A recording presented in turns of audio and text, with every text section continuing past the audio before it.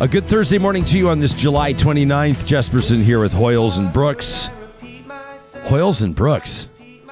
Sounds like a injury law firm. Hoyles and Brooks. Have you been injured in an accident? Do you want to make sure the insurance companies don't walk away the winners? Call Hoyles and Brooks today. Save reverb. We got eat your words coming up, Sam. We can't use it too many times in one show. Prairie Catering will be chiming in a little bit later on in this broadcast. We've got a great show in store for you. And, of course, this is presented, as you know, by our title sponsors at Bitcoin Well. We have news. We have breaking news.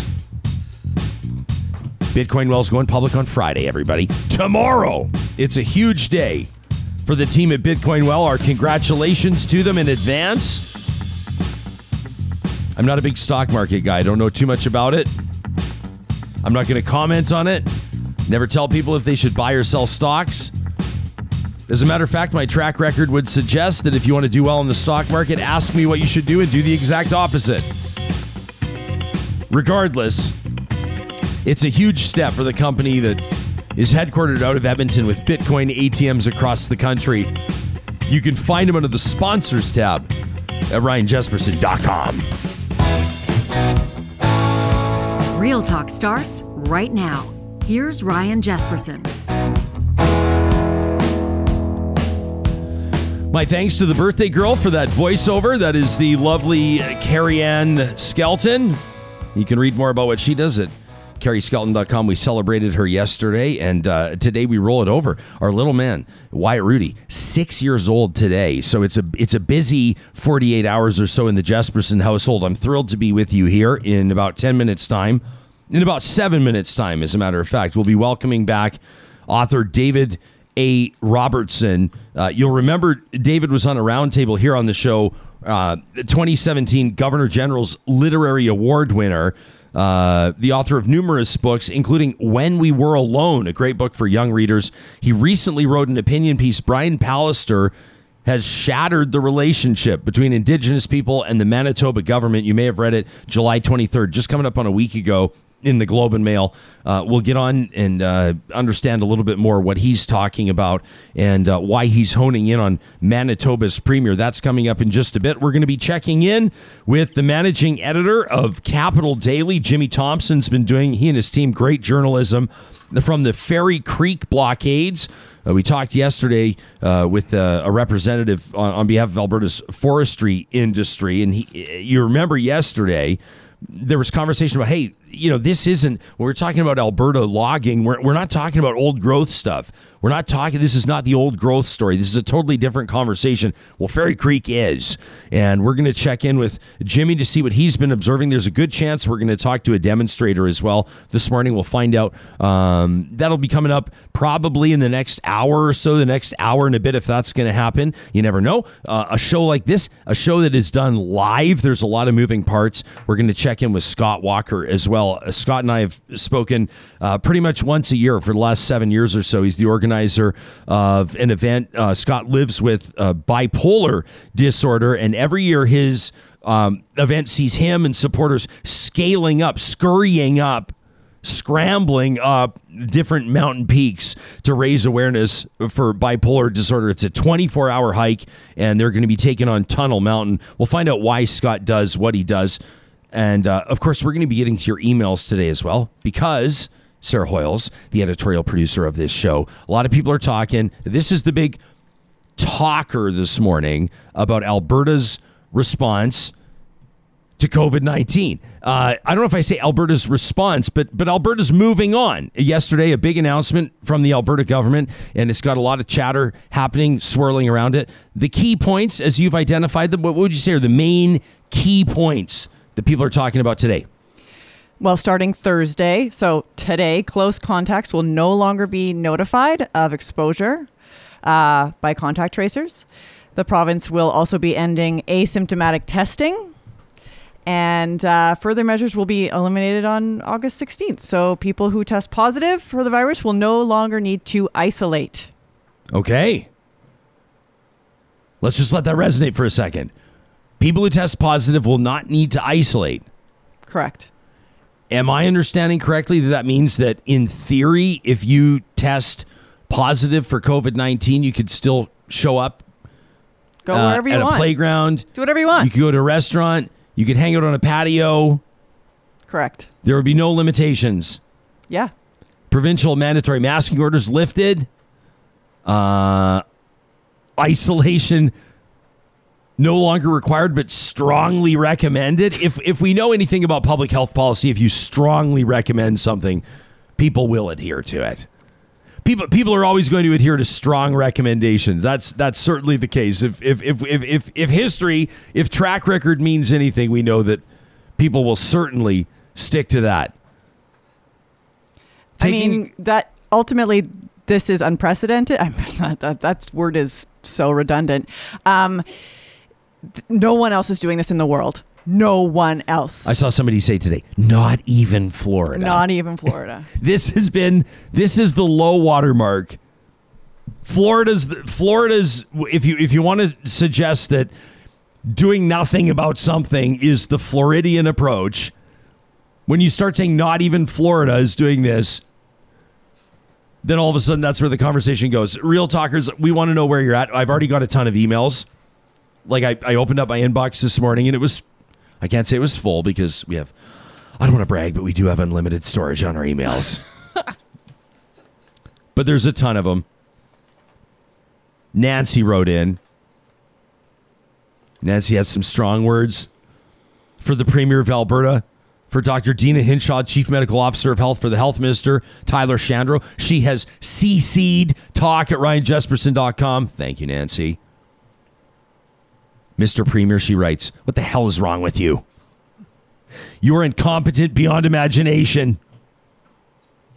Nancy says no isolation for positive cases, no testing by the end of August, no contact tracing either. It's the wild, wild west out here.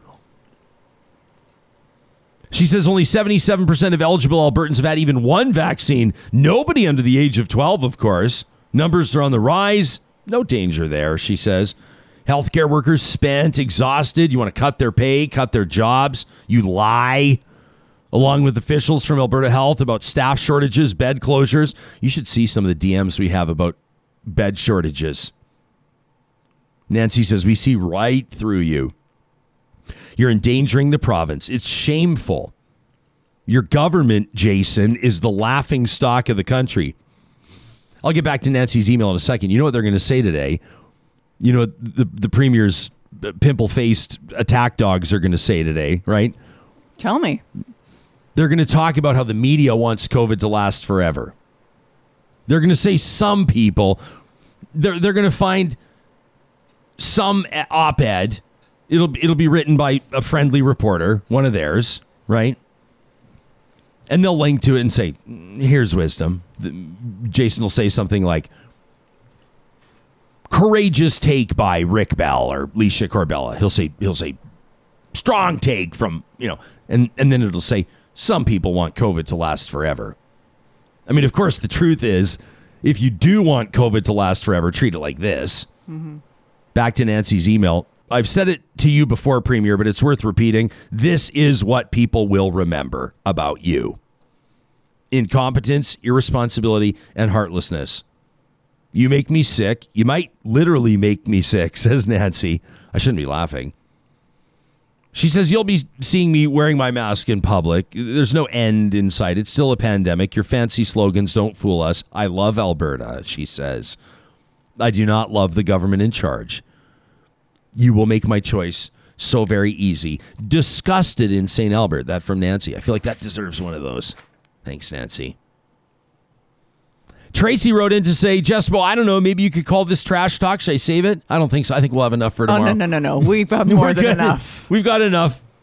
Tracy says, I'm not in support of the government being so open right now about the current COVID situation. I just kind of found myself thinking for a minute. She says, during the past year, it's been shown that washing your hands and wearing a mask has pretty much eliminated any record of the flu, so to speak. We don't see the numbers we normally do. And she says, we've taken things like this for granted, but it's actually been really positive. Do you think we might care enough to try to use what we learned through the pandemic to continue to better our health practices, says Tracy. Even though I see insults flying all around right now, I hope that we can have a good discussion about how we see colds and flus and how we treat public health mandates. She says, I hope people realize we can take steps to actually help and make things better. That's kind of what the government's banking on right now. This is the perspective of a government. If they want to spin this, the spin will be, well, they'll say freedom. They'll be talking about freedom, but it'll be about personal responsibility, right? I mean, that's essentially what this points to. When you start saying things like isolating after a positive diagnosis is recommended but not mandatory, you're putting that on people. And what it will ultimately do is make people distrustful and fearful of one another. And it's pitting Albertan against Albertan against Albertan. It's just creating even more of an atmosphere of fear. Yeah. I'll be curious to see where our live chat goes on this today. We've received confirmation last minute because we're doing this live. Ubaka Ogbogu, he was on the show just a short time ago. He's a law professor, an expert in health law and science policy out of the University of Alberta. And he's a fellow with the Pierre Elliott Trudeau Foundation. I just like saying that because, some people, it's just, that's going to set some people off. He reached out yesterday. He said, you think, he was just on Real Talk. What was he, like 4 days ago or something like that? Yeah, last week. He said, do you think I could come on and rant for an hour? He's promised good ratings, which not every guest will do. I appreciate the gutsiness of promising good ratings. We said, yeah. And I wanted to leave some runway for him. So he's going to join us after we talk to Scott. So that'll be coming up in like an hour and a half or so. Great. I wonder what he wants to talk about. What do you think he wants to talk about? Before we get into our conversation with David A. Robertson, I almost feel today feels a little bit surreal. Like it doesn't feel... The fact that you can be diagnosed, you can be test positive for COVID-19, and it's recommended you isolate. It's recommended that you isolate. I went into a store yesterday. I didn't have a mask on. I'm sort of allowing myself that freedom. I oftentimes carry one. I have one with me in the vehicle all the time or in my satchel. And I find myself putting it on. Went to hockey camp the other day with the little man. Was walking in, I noticed that people inside wearing masks. I thought, yeah, sure, I'll throw it on. I'm influenced by, I can be peer pressured or positively influenced, but I don't wear it all the time anymore. Not against it. Your own personal choice, that's totally fine.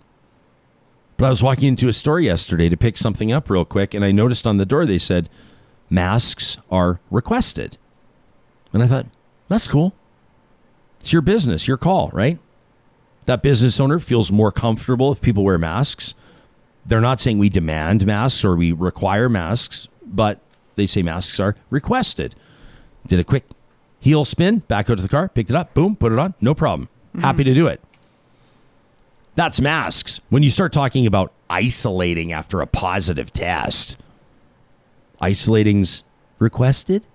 Isolating is recommended? Seriously? The thing that I just don't understand is that children, all of the kids of Alberta, every last one of them, all of the ones under 12, are not vaccinated. They will be going into schools in September and not vaccinated. That's where the seasonal flu usually gets passed around the most. And the thing that just boggles my mind is Dr. Henshaw has 2 children under the age of 12. And she's like, well... I suspect she'll write a book at some point, and I hope that she'll speak candidly. There's been, we talk about waves of COVID, there's kind of a second wave, just to speak frankly. Here's some real talk. There's a second wave of I think, disdain and distrust aimed at Alberta's Chief Medical Officer of Health right now. You think? But you can't as a public commentator, I'm not the one that's going to be swayed by a bunch of loud, anonymous, braying accounts on Twitter. I'm not talking about those people. I'm talking about doctors and researchers that are putting their names. I'm not talking about Daryl 456-516-51459 underscore yeah. I'm not talking about that guy. Dana Henshaw, you should resign. No, I'm talking about people that are like ER physicians, ICU docs. We got into this. We talked to Dr. James Talbot. What was it? It was months ago. You can go back and he argued at that time, a former chief medical officer of health, he argued at that time, he basically said, Jesperson, you need to give her the benefit of the doubt. He said, you don't understand what's going on behind the scenes. We're all proud of her. She's doing a great job. Right now, I'm seeing more and more physicians come out and speak against her. I'll be curious to know where this goes. We're going to talk to David A. Robertson in just a moment. Every Thursday, and this will tee up our conversation.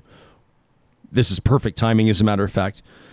Every Thursday, on behalf of our friends at Prairie Catering, we offer somebody right here on Real Talk an opportunity to eat your words.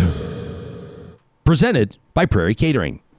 Now, you're probably aware, just the other day, Manitoba's new, just sworn in Minister of Indigenous Reconciliation and Northern Relations, Alan Lagimodiere.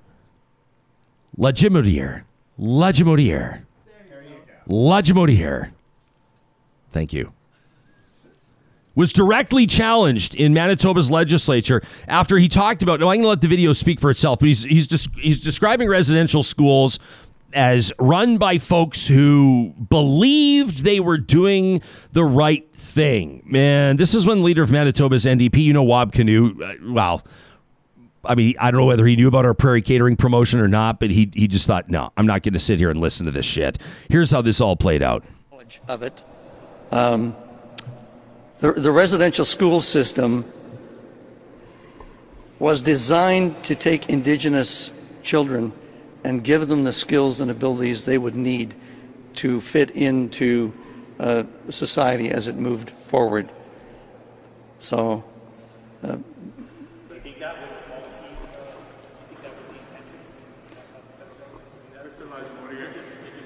I am an honorary witness for the Truth and Reconciliation Commission. I listened to the stories of the survivors. yes. And I cannot accept you saying what you just said about residential schools. It was the expressed intent of residential schools to kill the Indian in the child. It is not cultural relativism. It is not revisionist history for us to say that that was wrong. Any right-minded person at the time should have known that it was wrong. Many did know and speak up against it. And if you are to take your job that you've been appointed to by Mr. Pallister seriously, starting today, you have to change that thinking. I look forward to working with you in the future. Yeah. We'll give you a chance, but you can't be out here defending residential schools if you want to work with Indigenous communities. Killing the Indian in the child was wrong. That's what they talked about at the time when they were started, when they were run. We all know that that was wrong. So you have to move past that.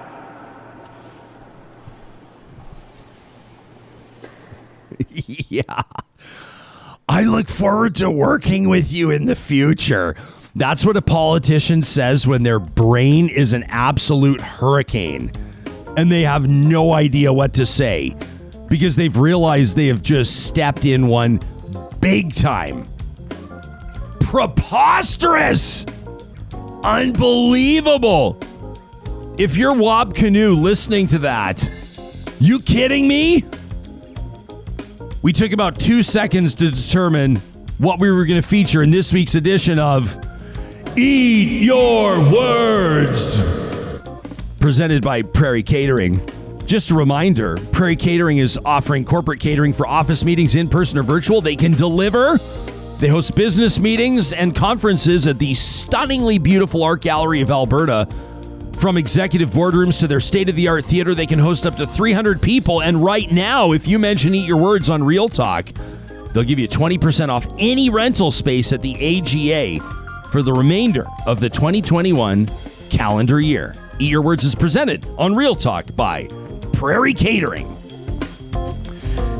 David A. Robertson is the Governor General's literary award-winning author of a number of young books, including When We Were Alone. He's a member of the Norway House Cree Nation, currently living in Winnipeg. The author of the opinion piece that recently ran just under a week ago in the Globe and Mail, Brian Pallister, has shattered the relationship between Indigenous people and the Manitoba government, a good friend of this show. David, it's wonderful to have you back. I wish that we didn't have to bring you back every single time that you've got, for Pete's sake, we just rolled that video and I'm sitting there, like, the first time I saw it, my jaw just hit the floor. I'm going, what the hell is going on with this government? What is going on with people? And it's not just limited to this government, but obviously it lit a fire under you as well.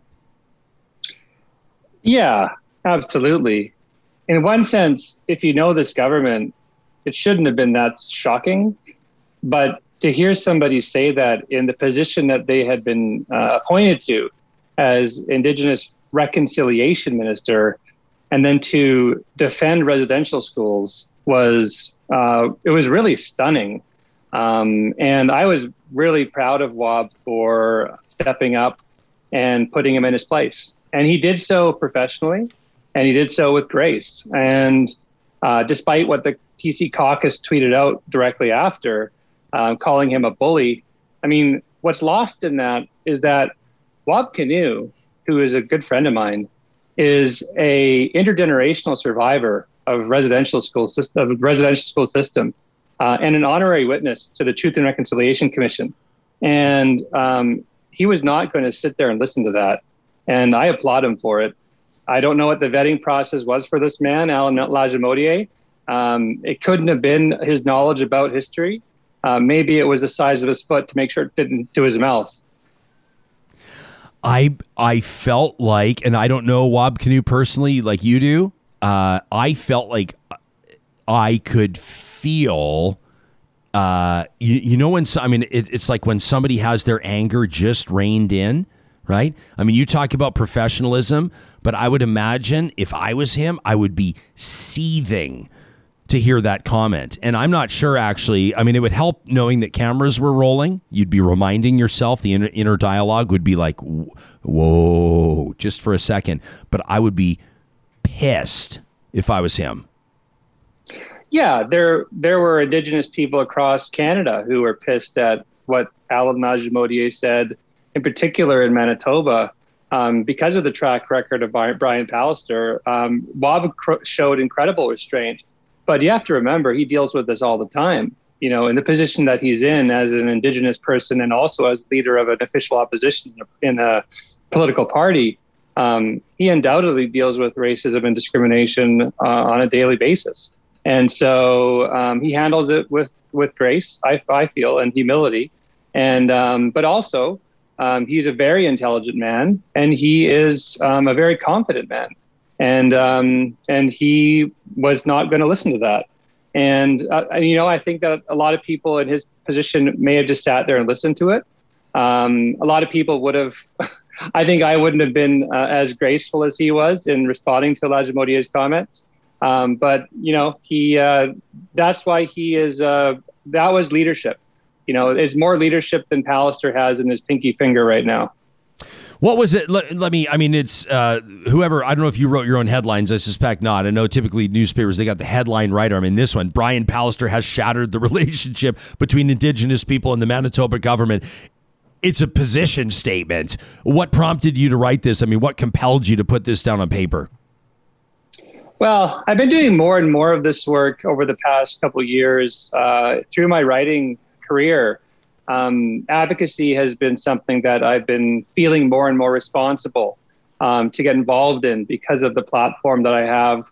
And I was just, they just reached out to me to write this opinion piece, the Globe and Mail did.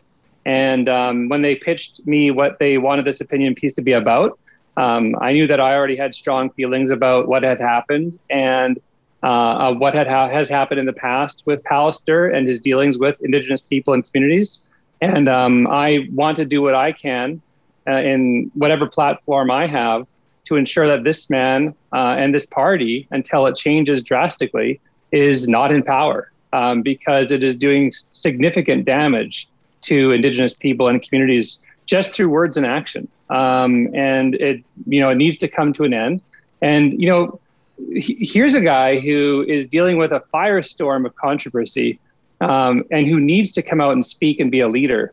And he hasn't said anything for 2 weeks. No one knows where he is. I mean, is that leadership? Is that what you want to see in your premier? Is that what you want to see in the leader of a province? I don't think so. I think that everybody would agree with that. You're early in your piece. You're quick to point out that you don't think that this is an issue of ignorance. You talk about Brian Pallister's wife, who has Icelandic heritage, the fact that he's acknowledged the contributions of Indigenous people to his understanding or his impressions of Icelandic history. Why was it important for you? Why do you think that's an important note to kick off on? Well, it provides context. That is a little known story. Except for if you live in the Gimli area or have Icelandic heritage, the fact that John Ramsay assisted settlers in that area so that they could survive, and eventually that area turned into the town of Gimli, Manitoba. A lot of people don't know that if that town had not been supported in its early iterations by a Cree man, who, by the way, had his family wiped out by smallpox brought by those settlers, that sort of grace and forgiveness and strength and courage is something that I think is embodied in a lot of Indigenous people across Canada. And why it was important for me to bring that up was to show that, hey, Pallister is not a dumb guy either. Like he is a smart man. He knows history. He knows the contributions of Indigenous people. And I think that it displays his overt racism. And I have no hesitation in saying that. I judge people based on what they say and what they do. I never prejudge anybody. And his actions over the past 5 years have been reprehensible in this area. And I felt like I needed to first lay them out. All I did in that article was I just dropped facts. That's all I did. Yeah. And I provided some context and opinions on it. Like, he said what he said. He's done what he's done. And I wanted Manitobans in Canada to know what those words were, what those actions were, and then let them decide for themselves. So this is the sort of man that we should have as a leader of a party in a province that has really dealt with more racism towards Indigenous people than most other provinces. You talk about, I guess it was just over 4 years ago. It was on June 16th of 2017 when the Premier embarked on his journey of reconciliation, this big bike ride. And it drew some parallels to some other journeys I've seen some politicians take across the country. But this one, I think, as you outlined, particularly significant because is smoke and mirrors being generous in describing this big bike ride? You want to take us into it? Well, it's a photo op, right? It's essentially a photo op. It's Trudeau, putting a teddy bear at the site of an unmarked grave, while also taking survivors to court on appeal because he doesn't want to pay them as much as they've been ordered to pay. It's a distraction technique. It's a photo op. He went on this little bike ride to Peguis First Nation from Winnipeg.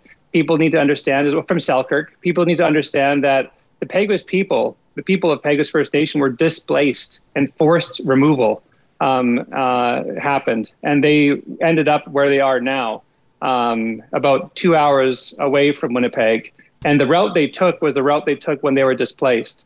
And so here is our Premier, who went on this bike ride that he dubbed a ride for reconciliation, a journey of reconciliation or something, kicked it off with, I believe, the Grand Chief at the time, Derek Nepenak, and then did not speak to one Indigenous person during his ride, did not speak to Indigenous people after his ride was over in Peguis, but had time on the way to attend two, PC events, right? I mean, and then said, as the spokesperson said at the end, was he was too tired to meet with anybody.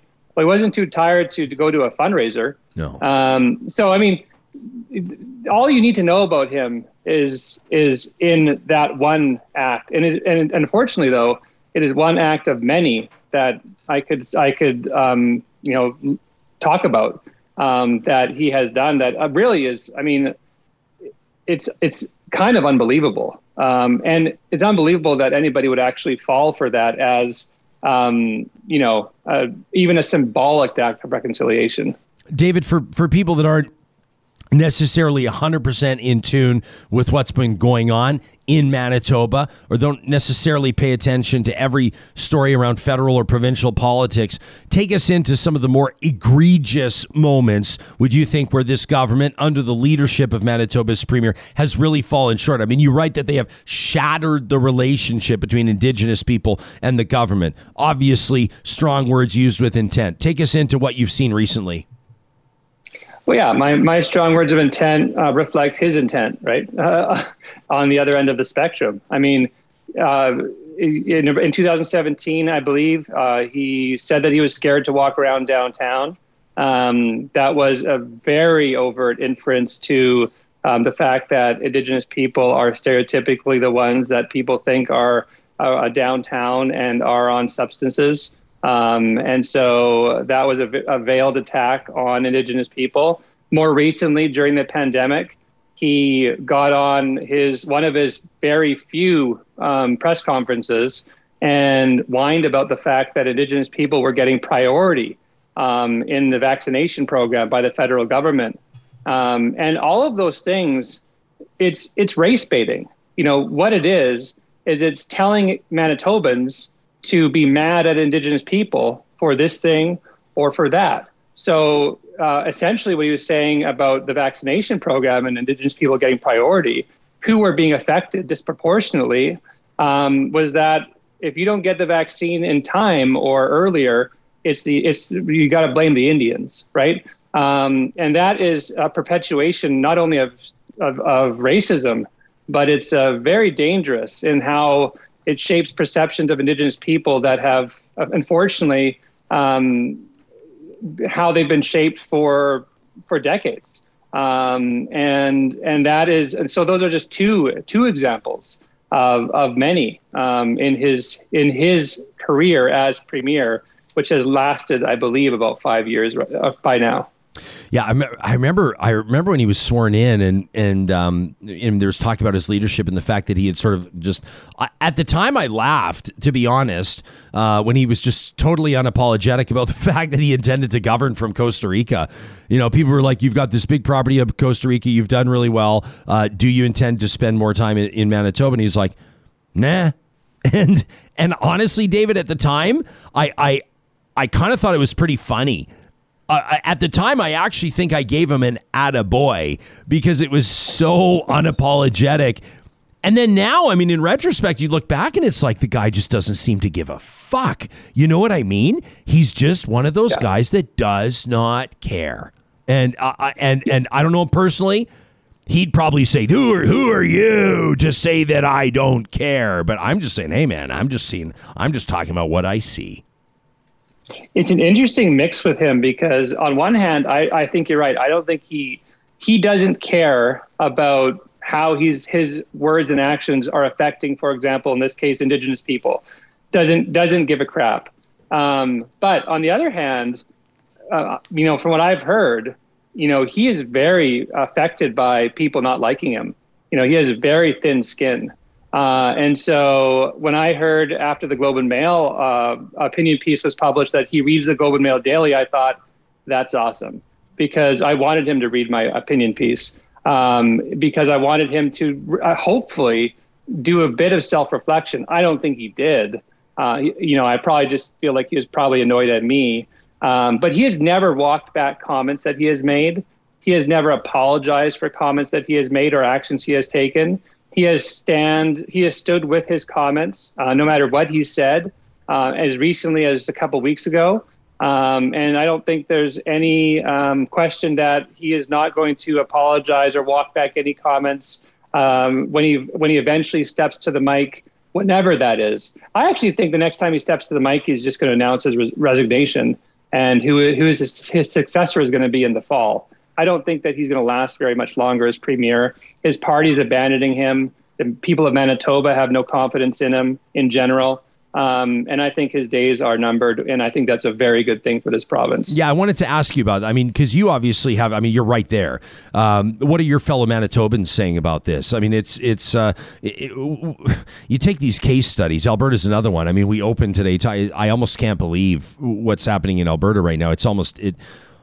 It's like it's both unbelievable and totally believable at the same time when you look at who Alberta's premier is and who he takes his advice from and how he makes his decisions. And but I mean, it's just, you know, the remarkable thing about Jason Kenney, though, is that right now he's playing to this dwindling base, and the more he plays to the dwindling base, the more you realize that he doesn't even have support within his own party. And it's pretty remarkable, actually, to see several Conservative premiers across the province managing this. What gives you the sense that, I mean, you put it on the record here in your piece in the Globe as well, that you think that the premier might resign? What gives you the confidence to speculate about that? What are you seeing or hearing from people? Well, I think he sees the writing on the wall. I think he knows how unpopular he is. I mean, he sees the polls that list him as one of the most unpopular premiers in this province. Again, he's not a dumb man. He knows exactly what's going on. He knows that his Indigenous minister before stepped down because of the things that he said. 2 Indigenous board members that he appointed have stepped down recently and directly cited the fact that they don't stand with him because of what he said. You have people in his party who are posting pictures on Instagram or Twitter of how we need to talk and listen to each other for reconciliation, and having, you know, a book about reconciliation and residential history open on a table, and is a very thinly veiled attack on their own leader in their own party.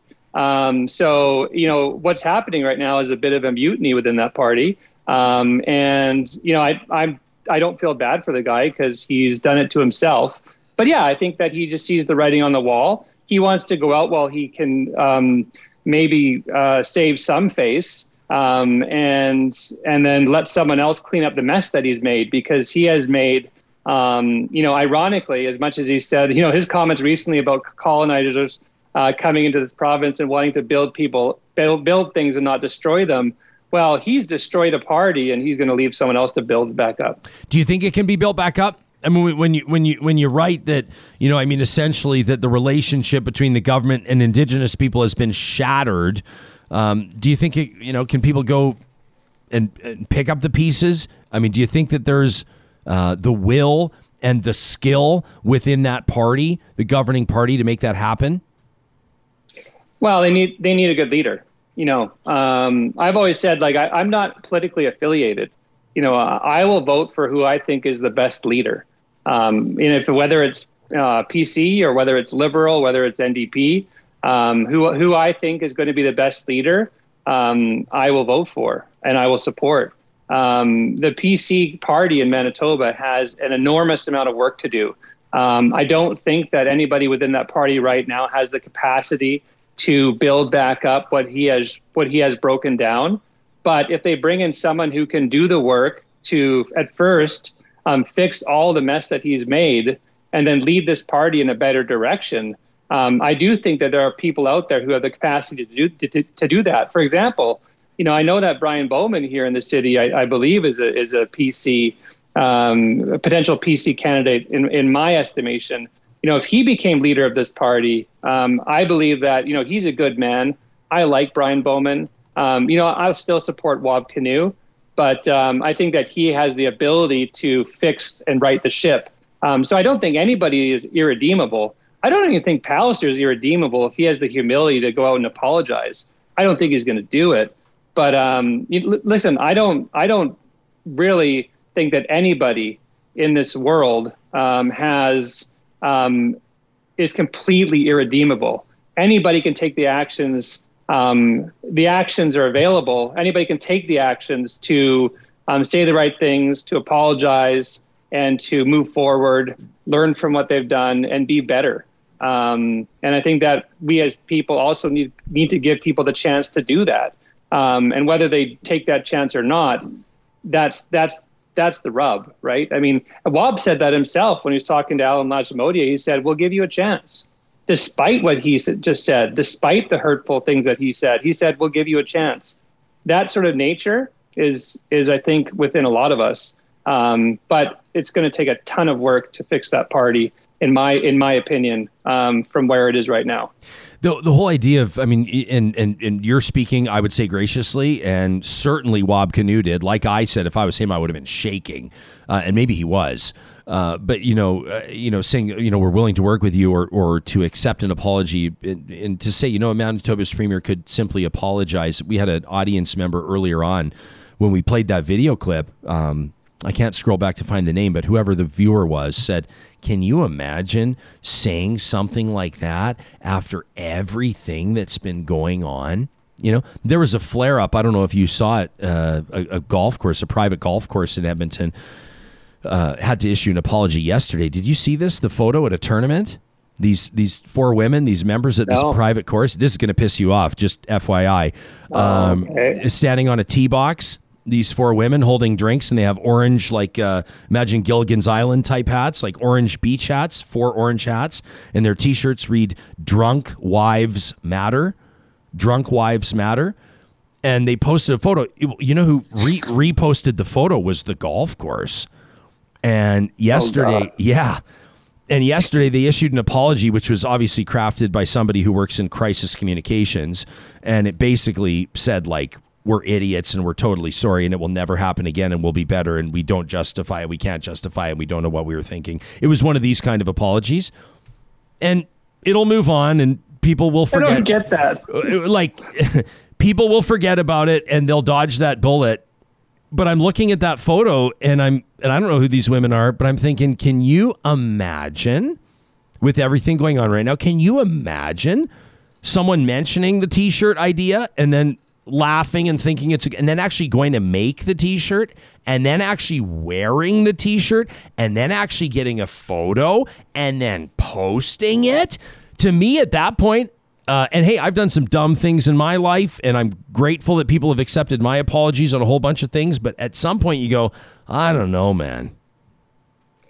It still shocks me how so many people just cannot read the room. They just cannot read the room. That baffles me. I don't know how that happens. I don't know how you can be that out of touch and ignorant. I really don't even have an answer for it because it's just not in my capacity to think that how I could even be so out of touch to do something so incredibly offensive and hurtful to a movement that is very important and necessary in this continent in North America. That's just bewildering. I don't know what else to say. But it's the same. It's in the same wheelhouse as what Lagimodiere did. I mean, there is a correlation there, right? I mean, how can you, as the reconciliation minister, go to the mic and espouse the benefits of residential schools at any time, especially considering the fact that we are in the middle of finding unmarked graves every other day almost of children's bodies at former residential school sites. And you have the audacity and stupidity to say that those people meant well. It's actually patently false as well. We know for a fact that the government knew exactly what was happening in these schools as early as 1907. They hired a doctor named Bryce who investigated the treatment of Indigenous children in residential schools.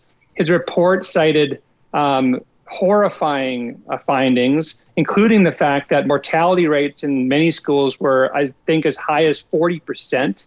And the Canadian government, rather than acting on his findings, fired him, pushed him into retirement. And he still published that report on his own. It's called a national crime, I believe. But I mean, it just shows you the willful ignorance of, at that time, the federal government. And it also displays the fact that genocide requires intent to harm. And this system cannot be viewed as anything other than genocide. And when I heard Lagimodiere make those comments, my jaw did drop. That he could be, and as an Indigenous man as well, I mean, it's almost, more confounding that you can be so out of touch and ignorant about history. And again, it calls into question the vetting process. I know I made a joke about that earlier, but I mean, how can Pallister have appointed somebody who knows so little, obviously, about the history and its impacts? A lot of this rests on his shoulders for appointing Lagimodiere and putting him into a position that he was clearly not ready for.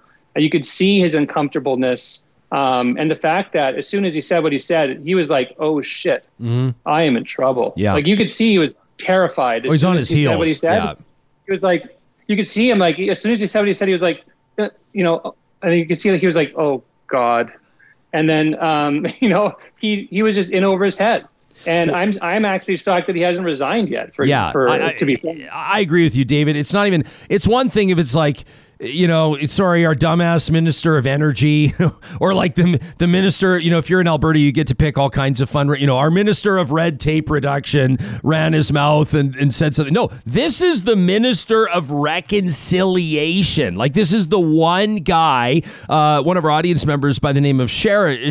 She's very proud of her Métis heritage. She says, as a matter of fact, Lagimodiere, she says, is a very influential and significant surname in Métis circles, and she said, which makes this all the much more ironic, right? As somebody that should have, what do you say? Someone should have known better. It makes me sound like some sort of a, sort of school teacher kind of scolding this government minister, but it just But it's not wrong, Ryan. It's not wrong, Ryan. He should have known better. There's no excuse, and I've said this a million times over the last 2 years, there's no excuse not to know about residential school history.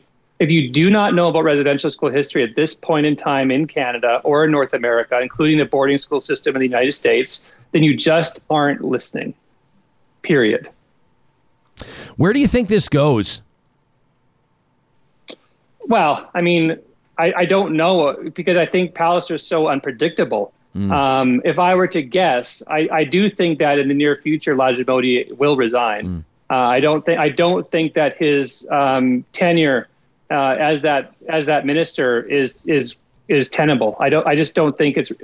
I say anybody's redeemable, but some people's jobs are not redeemable, and I don't think that job in what his position in that job is redeemable.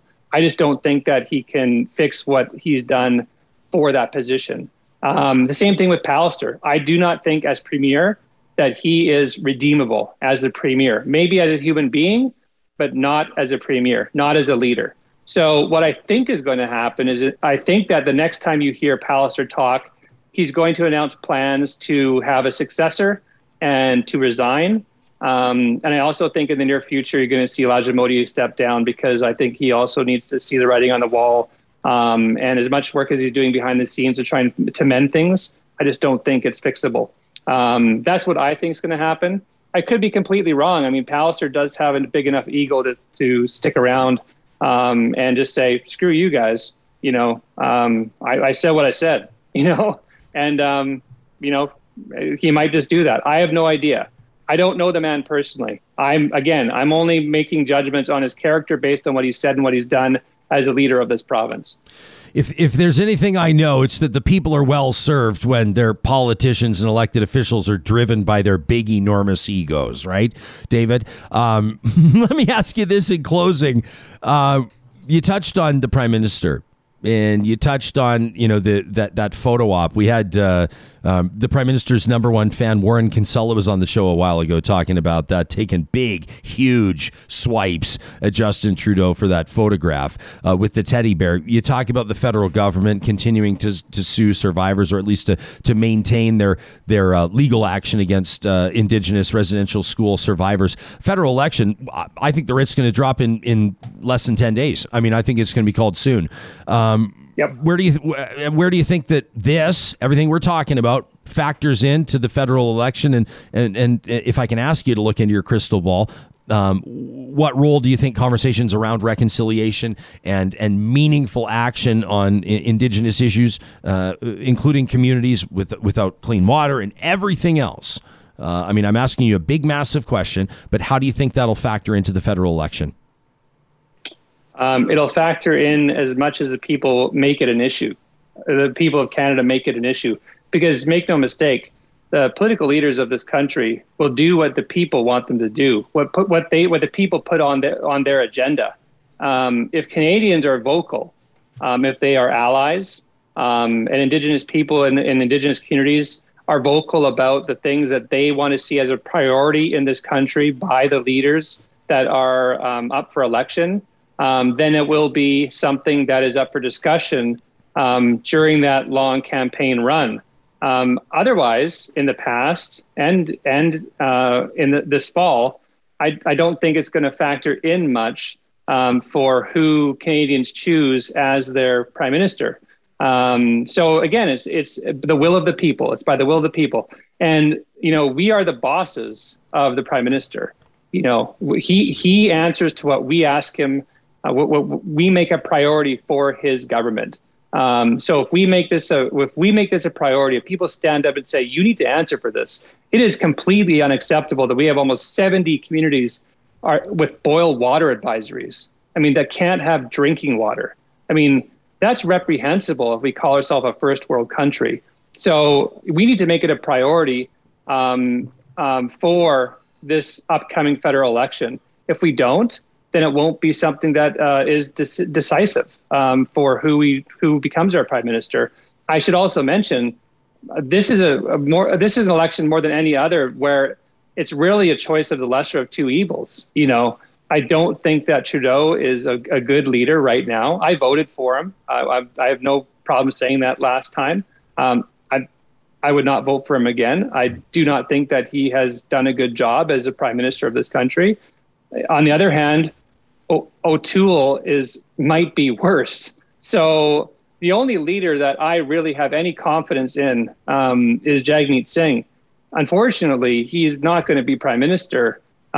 My hope is that he at least has a strong presence in the opposition because he has a voice of reason, and I have a great deal of respect for him. But I think you're going to see another Liberal minority, and that's unfortunate. I just don't think it's probably maybe the best case scenario, to be frank. But again, I'm asking, if people are watching this, Ryan, I want people to stand up and make this an issue. Make this an issue for the politicians to have to address in this election. Be an ally. Recognize what Indigenous people and communities are going through right now, what have gone through historically, and do right for this country, because it benefits everybody to have a country where everybody's treated equitably and fairly, and their basic human rights are addressed. A Liberal minority. That's an interesting call, right? It's you're either giving, and isn't it okay? I'm unpacking what you're saying live on the fly here. You're not the first person I've heard in the last week or so talk about Jagmeet Singh and how they think that the NDP could pick up some seats in this next election, which is interesting, really, if you look back to October of 2019. And the NDP was in free fall and having real problems, literally refinancing their real estate holdings so they didn't go bankrupt as a party. I mean, people were like, if Trudeau were to call another election to try to chase a majority government, the NDP would have been the party most in trouble. Now people are looking to them as Aaron O'Toole and Justin Trudeau falter, it obviously serves the NDP well. You also, I suppose, I'm not saying you're banking on, but calling a Liberal minority, you're suggesting that you think that the Conservatives might hold some seats in urban centers, and I'd be curious to see if they can. I know that that's probably a priority in the Conservative war room for Aaron O'Toole. I think that the Conservatives are going to lose seats, and I'll be curious to see where they go. I don't know. I mean, could the Liberals, I think, could achieve a majority government, but it wouldn't be because they're doing a fantastic job. I mean, this is actually, to be quite honest with you, it's a discouraging election. Absolutely. The only way the Liberal government gets a majority is if people just see O'Toole and think, I'm not voting for that guy. Yeah.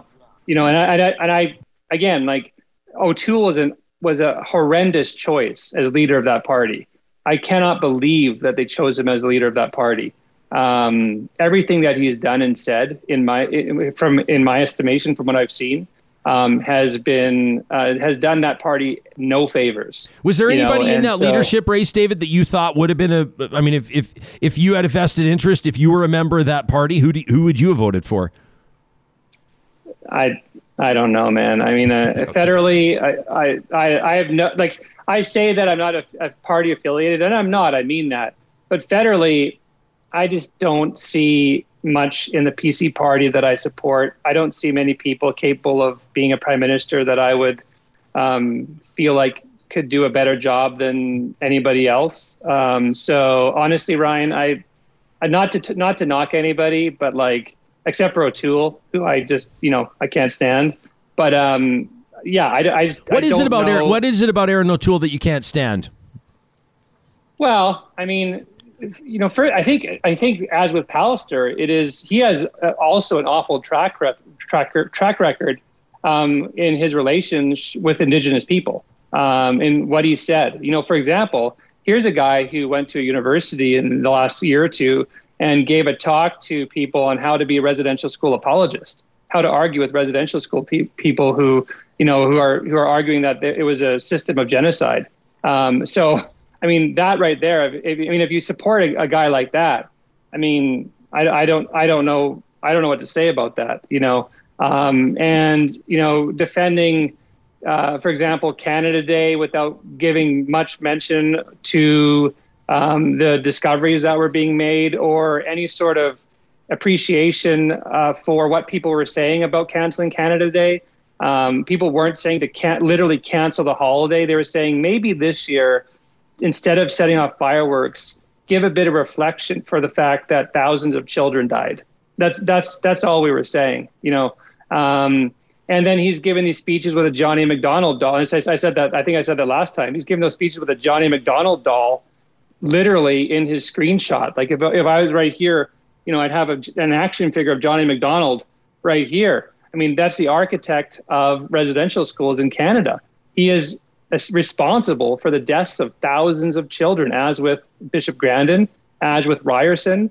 I mean, so if you're going to be that tone deaf, I don't have much. I don't have much support for you. It's not tone deaf. It's not. It's intentional. David, yeah, you're right. I know that you're talking to us from Manitoba, and we're talking about Brian Pallister, and I know that I've brought up Alberta's government and Premier Jason Kenney 3 or 4 times in this interview, but there are parallels, obviously. And you look at, Jason Kenney, his entire MO is being plotted out, but these guys like Matt Wolf and Brock Harrison, all these guys. Matt was the guy that steered the ship at Sun News, and you talk to anybody in Canadian media about what it was like to work for Matt Wolf and to pitch stories. I've heard from the horse's mouth from prominent Canadians who would be household names in talk radio that had shows on Sun News, so people can figure that out themselves who I'm talking about. People that have said that they had human interest stories that were canceled by Matt Wolf. I think he was executive producer at the time, talking about how conservatives don't want to hear stories that rely on empathy as a crutch. These are the types of people. It was absolutely intentional that there's a Sir John A. Macdonald doll over the shoulder. That's not tone deaf. It's not an accident. These guys are pricks, David, and the premiers are taking advice, and the leader of Canada's official opposition, Aaron O'Toole, they're taking bad advice from people that are pricks.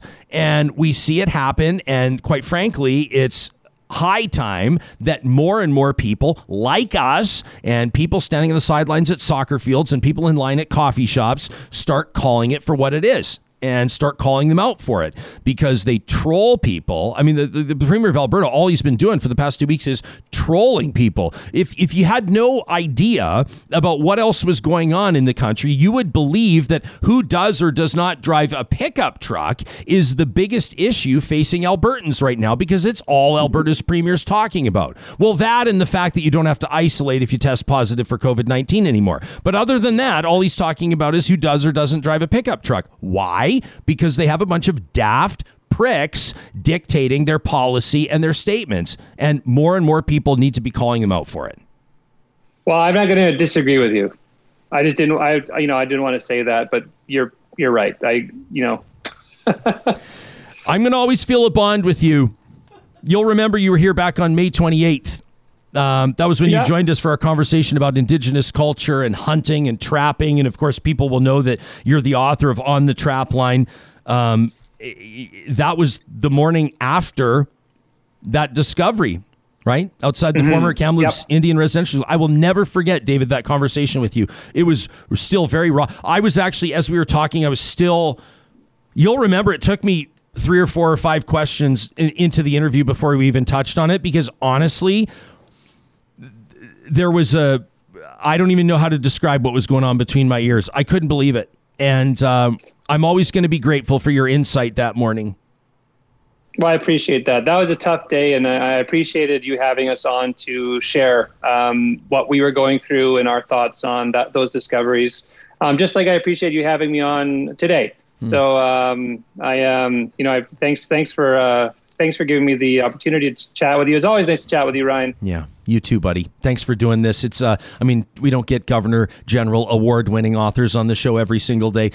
People should also know that they can read your memoir, Backwater: Family, Legacy, and Blood Memory. That was a Globe and Mail and Quill Inquirer Book of the Year in 2020. It's a pleasure to call you a friend, David. Thanks for this. Thanks again. I appreciate it. You got it. That's author David A. Robertson. You can check out his website for more on. I've sort of introduced him as like the author of this, the author of that, but his CV is wild. darobertson.ca. We're going to check in with. We're going to learn more about what's going on at Fairy Creek, these blockades, in just a second. Jimmy Thomson's doing amazing journalism as the managing editor of Capital Daily. As a matter of fact, a conglomerate, and we'll get Jimmy to talk to us about this, of independent media outlets took the RCMP to court just a short while ago. We'll find out what went in there and what's going on. And this is expanding the conversation around logging in Western Canada. First, let me remind you, of course, though, that the team at Kubi Energy, all about sustainable energy. Of course, they're in the solar game.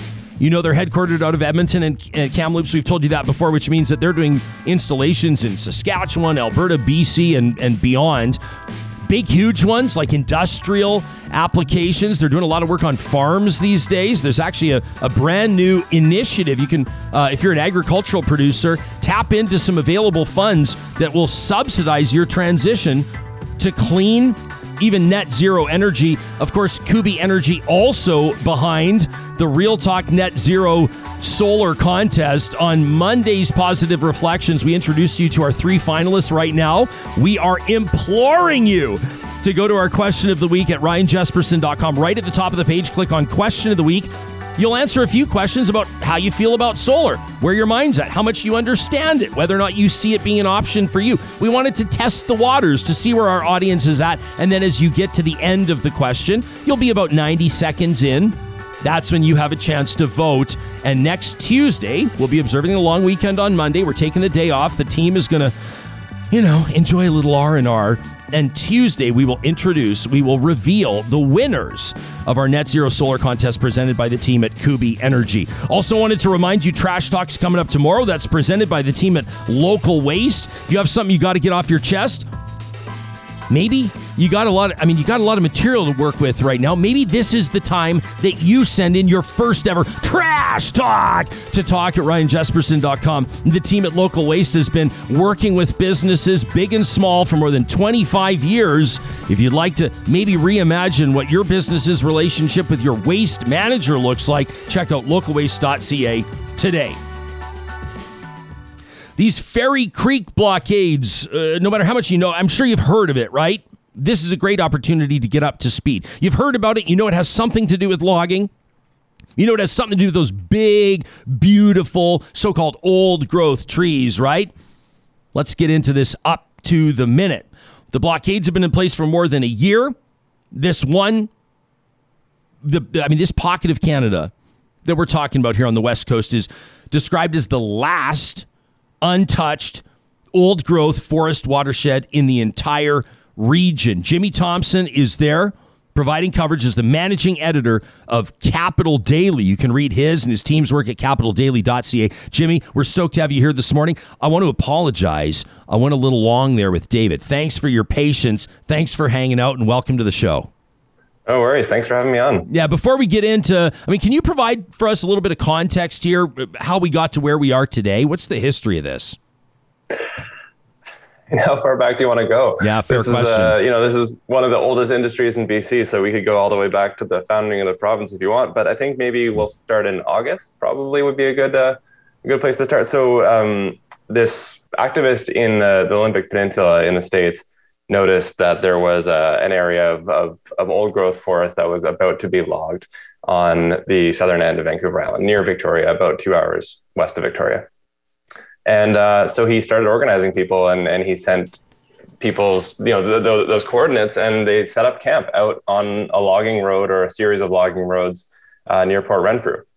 And they've been there ever since. I mean, a rotating cast, but a lot of people have been there since the very beginning. And they're blockading the road against Teal Jones, which owns the logging rights there. This was it sort of ramped up this past spring, right? There was an injunction granted. It was a win in court for the logging company. Yeah, exactly. So a court granted an injunction to Teal Jones on April 1st. And then that injunction just kind of sat there for a month and a half. So nothing really happened with it until the RCMP moved in on May 5th or May 17th. More than 400 arrests here. I mean, this has been something that's been pretty much, this has been an active scenario for months and months now. Yeah. They're probably actually closer to 500 at this point. It's kind of come in waves. There have been a lot of arrests, and then it kind of quiets down, and then a lot more happening here and there. But it's also it's fascinating when you look at the sort of the tactics that are happening. It's almost like a rugby game or something, where they'll lose some ground, then they'll sneak in behind, and when the police are gone, they'll retake a camp, and then they'll cut down trees on the road and blockade. Like it's just this constant cat and mouse game out there. Can you joined at Capital Daily, you joined the Narwhal, National Observer, APTN News, The Discourse, Indigenous, and Canadian Journalists for Free Expression, which is what I love about this is just a whole bunch of indies in on this, which is great. We're not talking about like Post Media and Shaw and Chorus and all these big companies. Tell us about this court action against RCMP and what prompted it, and how you're feeling about the outcome.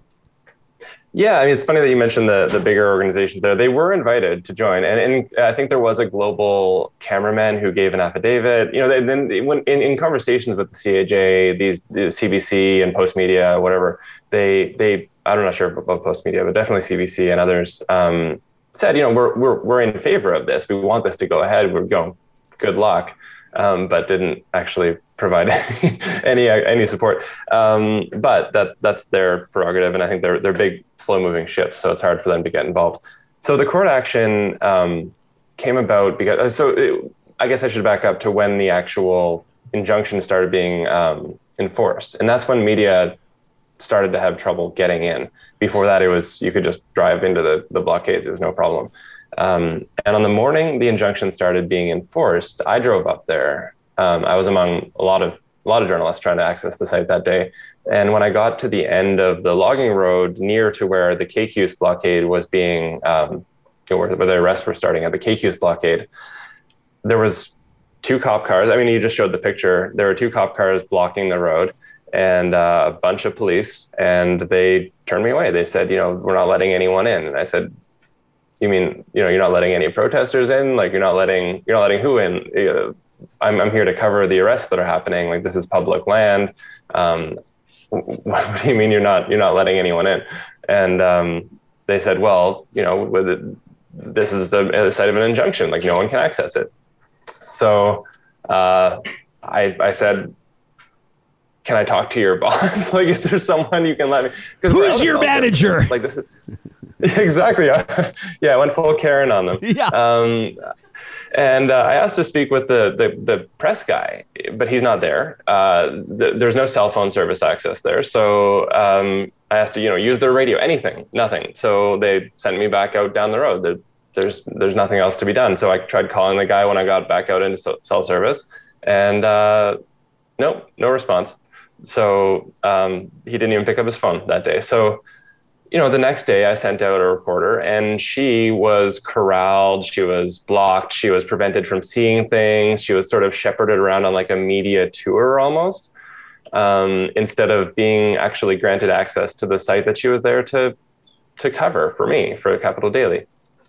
And that happened with everyone. It didn't matter what media outlet they were with. That's her right there, Emily Vance. And Jackie Lamport behind her, they're our podcast team. So they've been out there a whole bunch. Now you're just showing off. You have a podcast team.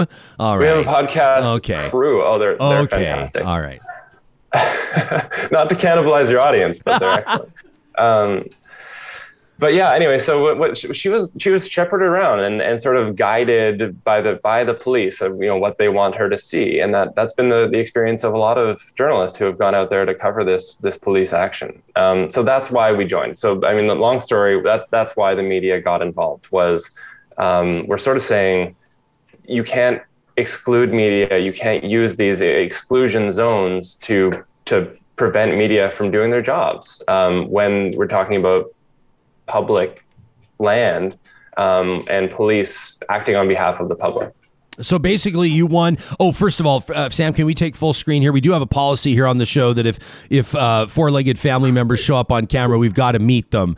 And so who are we seeing here? With apologies to the podcast subscribers and listeners, who is this beautiful animal? This is Glenn. Glenn came from the Northwest Territories when I used to live up there. Wow, what a beautiful pup. Glenn doesn't mind being on camera, obviously. Oh, no, he's not shy. Is he what is he? Is he a part collie? What kind of dog is that? He's part, I got his DNA tested. Did you? Because he's like a total mix. And he was part Bernese Mountain Dog, part, I don't know, a bunch of stuff. But it's so diluted in the north. I mean, all the dogs are just, they're wild. So yeah, it's like a punch bowl. It's like a key party up there. Exactly. What was the one breed that surprised you on the DNA return on the form? Was there one little bit in the mix that you went, whoa? Catahoula leopard dog. I was like, that doesn't really add up. Very cool. Those are beautiful dogs, by the way. So this judge, you win a variance to the injunction. I should mention, represented by Sean Hearn, your lawyer, representing this independent media conglomerate. You win a variance to the injunction. So basically, the judge, kind of in a way, changed the rules, right, to allow specifically for media access. What did that say to you? I mean, so what it said to me, and I think to a lot of us in the sort of the group that was challenging this, was the same thing as it said every other time that courts have told the RCMP that they need to not do that, right? It's become sort of just a pattern that the RCMP oversteps, excluding media or even arresting media in the Justin Brake case, and then they get taken to court, or they take someone to court and they lose, and then they do it again the next time. They did it in Wet'suwet'en, and they do it in Muskrat Falls. I mean, and it's not just the RCMP. The police all across Canada do this. As you were talking about earlier this week, the homeless encampment in Toronto was being when that was being dismantled. The police were excluding journalists then, and that happened in at least two different places. It's a recurring pattern. The police are way overstepping on their control of media access. So what it tells me is that the media have a really good case to fight, but that they keep having to fight it, and that's the really frustrating thing. You keep having to do it. I'm just grateful that you did. I mean, it would honestly be so easy, Jimmy. You know this. I'm not saying you would. But it'd be so easy for you and your team to be like, well, there's other stuff we can cover, and we can talk about these other stories, and we can easily publish a whole bunch of, court action. We got to pony up. We got to find a lawyer. We got to go through the rigmarole. It's so important that you're doing it, and it's so important that you did do it. Was that for you? I mean, was that with regards to, I don't know you super well personally, with regards to your resolve, were you like, oh, hell no, when you heard about this with Emily Vance? I mean, did you know that this is what you were going to do? Well, I mean, I should start by saying the fees that was covered by the Canadian Association of Journalists. I'm a board member there, but I didn't vote on any of this because I was involved in other ways. But yeah, I mean, that was CAJ got involved, which I was super grateful for. And Sean Hearn, as they mentioned, I believe so. But Sean Hearn was also pro bono. Nice. So like as far as ponying up goes, it was actually a pretty easy decision to make. But for me, it's been this really frustrating summer and spring where I've wanted to be covering this. I think it's a super important issue. We're a local focused publication, and a lot of people obviously care about this on both sides of this issue. People are really concerned about the livelihood of the loggers, and people are really concerned about the old growth forest. So people do want and deserve good local coverage of this issue. And so as an editor, I want to fulfill that need. But it's so expensive. So when I want to send someone out there, it costs me several $100s each time. Yeah. Not even counting the person's own time. Yeah. So I can't send them out there if I don't know that they're going to get something. That would be really irresponsible. So when the police would give us false information or often accidentally, but they would tell us, oh, we're going to be enforcing the injunction here, and then there would be no one there to meet them, or they wouldn't tell us in time when they're doing something. So it's a 2.5 hour drive out there, often more, depending on where you're going. So if we miss that window, then we're just not there, and I can't afford to send someone out there for 2-3 weeks at a time to just sort of be there all the time. So that became really, really frustrating for me. And so now this court injunction allows me to make that decision a bit more easily, and kind of sleep better at night, knowing that if I send someone out there, they're probably going to get access. And at least they've got this court case to point to when the cops do try and get in their way. Jimmy, we're working on potentially, actually, right after you, we might be talking to, this is kind of a fluid situation, maybe talking to somebody there at the blockade, one of the demonstrators. I'm curious for your take on this. My understanding is that the Pachita First Nation is actually asking demonstrators to leave, right? Like they're participants in the logging. They're benefactors, at least. There's a relationship there. There's a benefit to the First Nations community.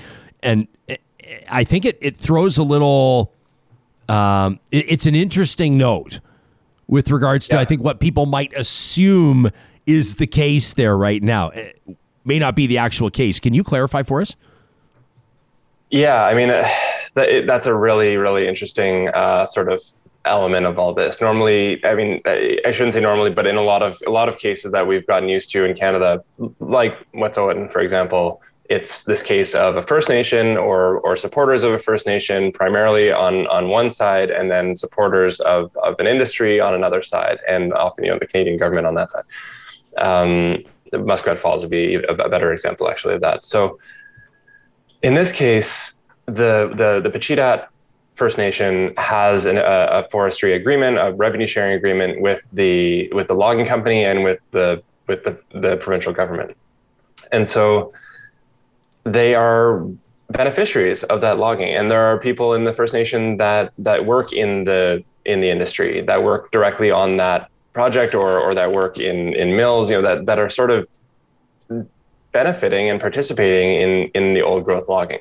So this isn't them saying you can't do this, and the protesters on their side saying we're with you, and the police then trying to enforce this injunction on behalf of the forestry company. This is them, the First Nation, officially speaking on the side of the police and the government and the forestry company. And then the protesters are actually, in many of them, the blockaders, are acting against the wishes of the First Nation. That being said, it's even more complicated because there are members of the First Nation, including Elder Bill Jones, who are out there lending their support to the First Nation. In fact, Bill Jones is often credited as one of the leaders of the blockade.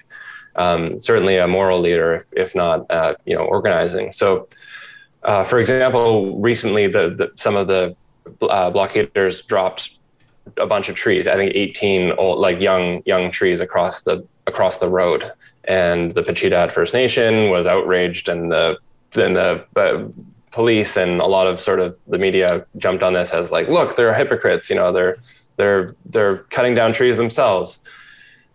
Bill Jones had said, this is I'm on behalf of Pachita First Nation. I don't know if he has necessarily the ability to do that, but certainly some see it as he has the authority to say you are able to cut down these trees. And I should also say, like, those are young second growth trees. These are not old growth trees that they're dropping to stop old growth logging.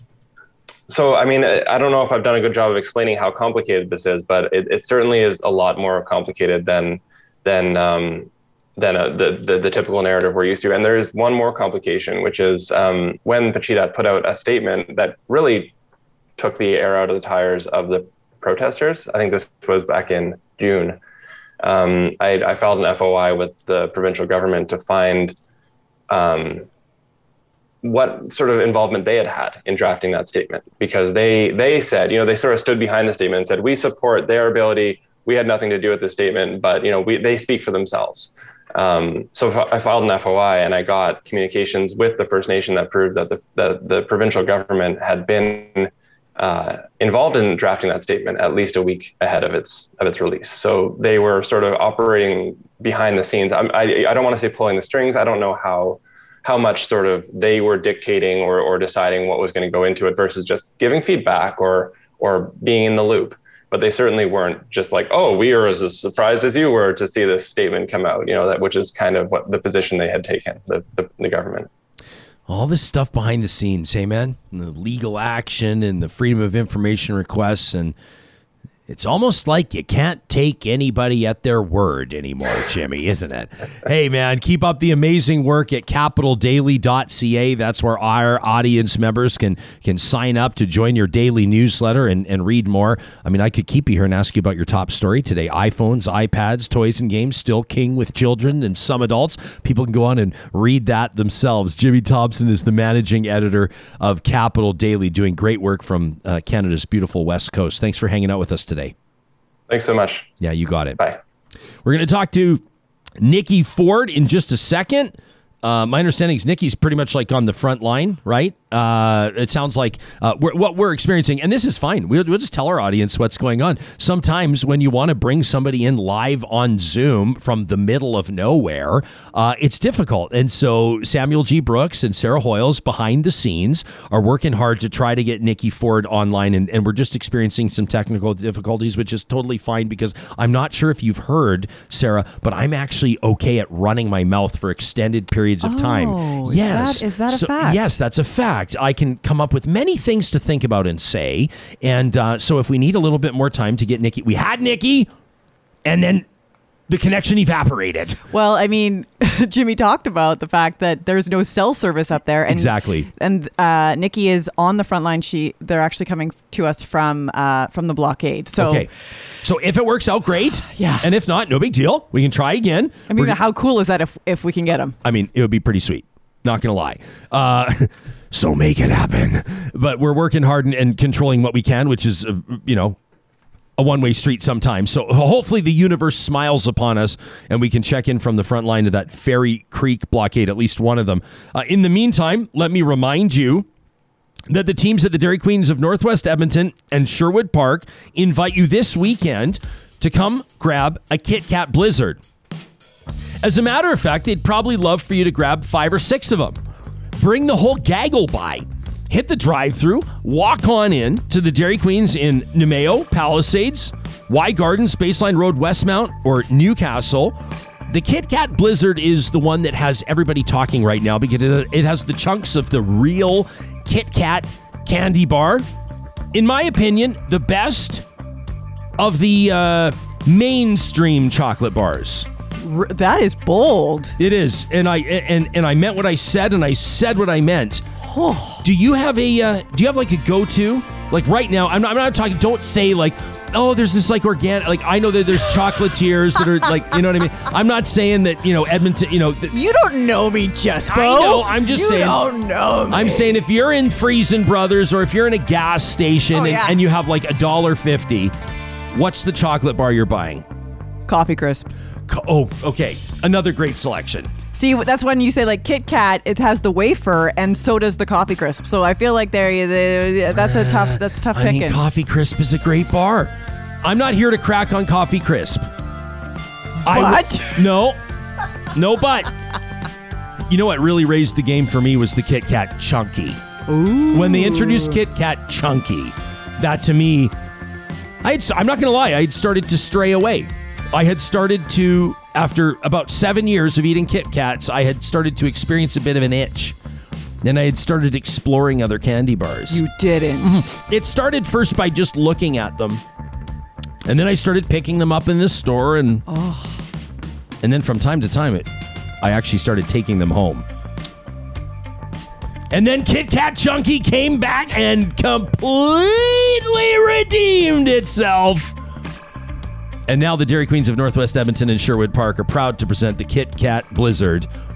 It's maybe a little bit, not redundant, excessive, overkill, but I welcome every single second of it. The chocolatey topping on top of the Blizzard. There's no such thing as redundancy when it comes to chocolate. Are you kidding me? I wonder what the longest ad read we've ever done in the history of Real Talk. This might be it. I think we are circling the drain. Can we invoice Dairy Queen of Northwest Edmonton and Sherwood Park for this one? I think we might be able to.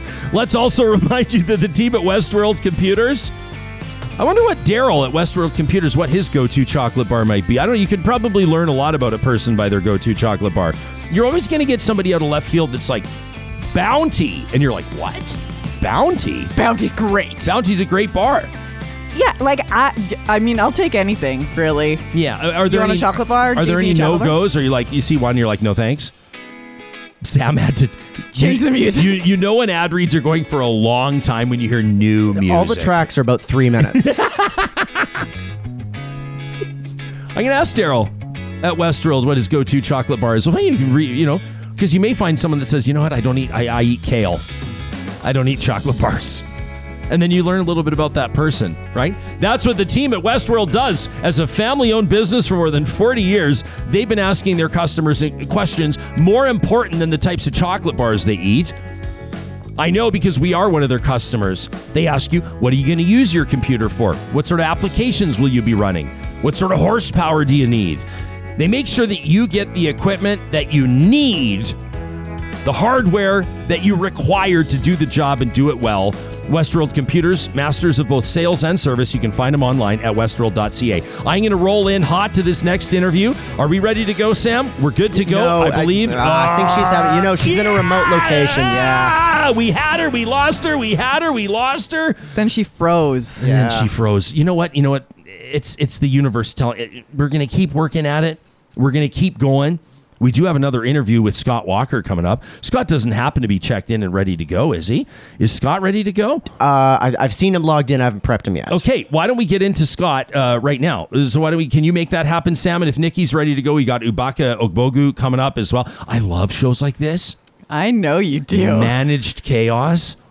This must be exactly, your mic's hot, Sam. This might be exactly like what Laird Hamilton feels like as he rolls in. He gets towed into those big, huge waves, and nobody knows what's going to happen because this is what, all these other podcasts, they don't go live to tape. This is what this is called, right? We live stream. You can watch us live later in the day. The majority of our audience will catch this later in the day on the podcast, but we do it live, which I love the moving parts. I love the action. So hopefully we'll talk to Nikki Ford. I'm going to stop promoting it just in case we don't have her. But Scott, okay.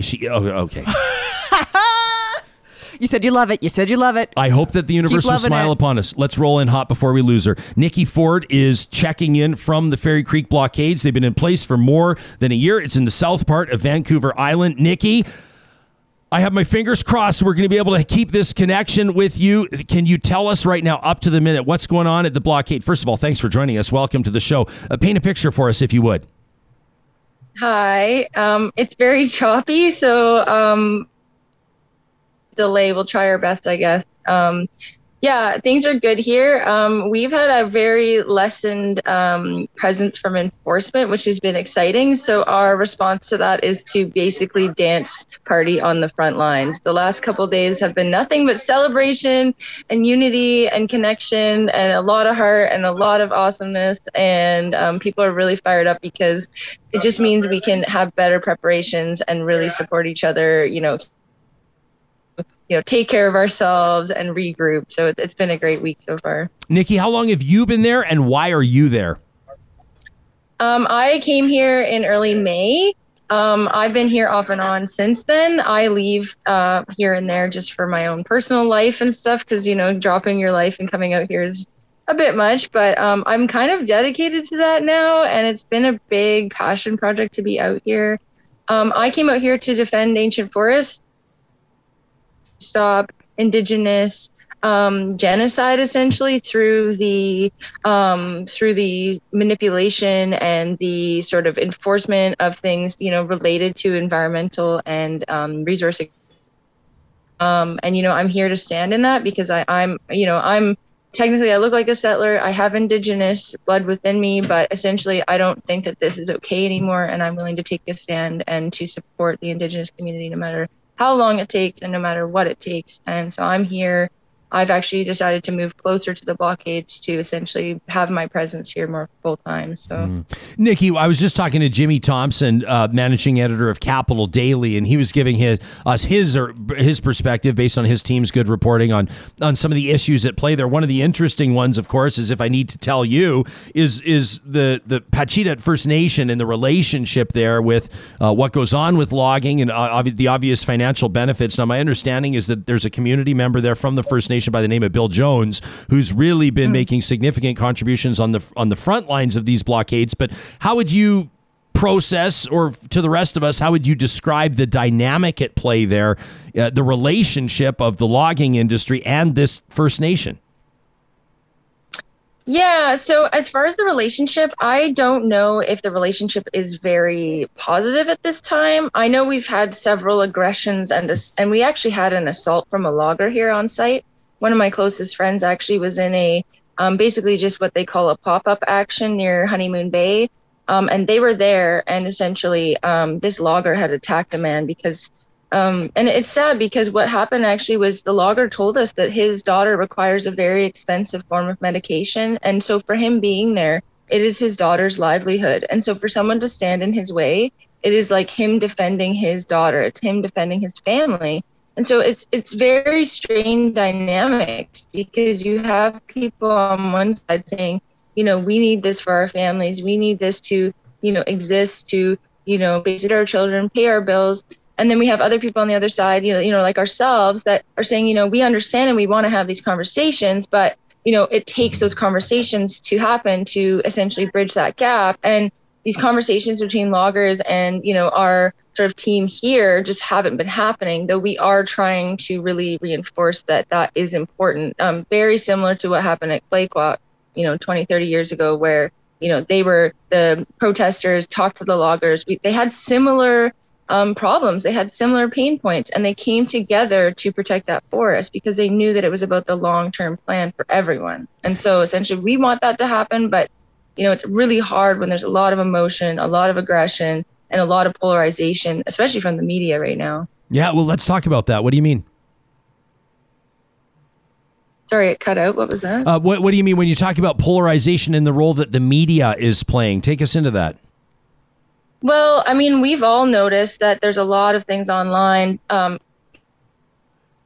are not exactly true, like things about garbage being out here, all sorts of things like people smoking cigarettes, smoking, marijuana, drinking, doing drugs, all this stuff has come out. And it's like, this is not what's going on here. We haven't had a lot of media presence out here lately, and we're just seeing all of this coverage without any media presence being here, other than the media that comes through from us here. There's some independent media that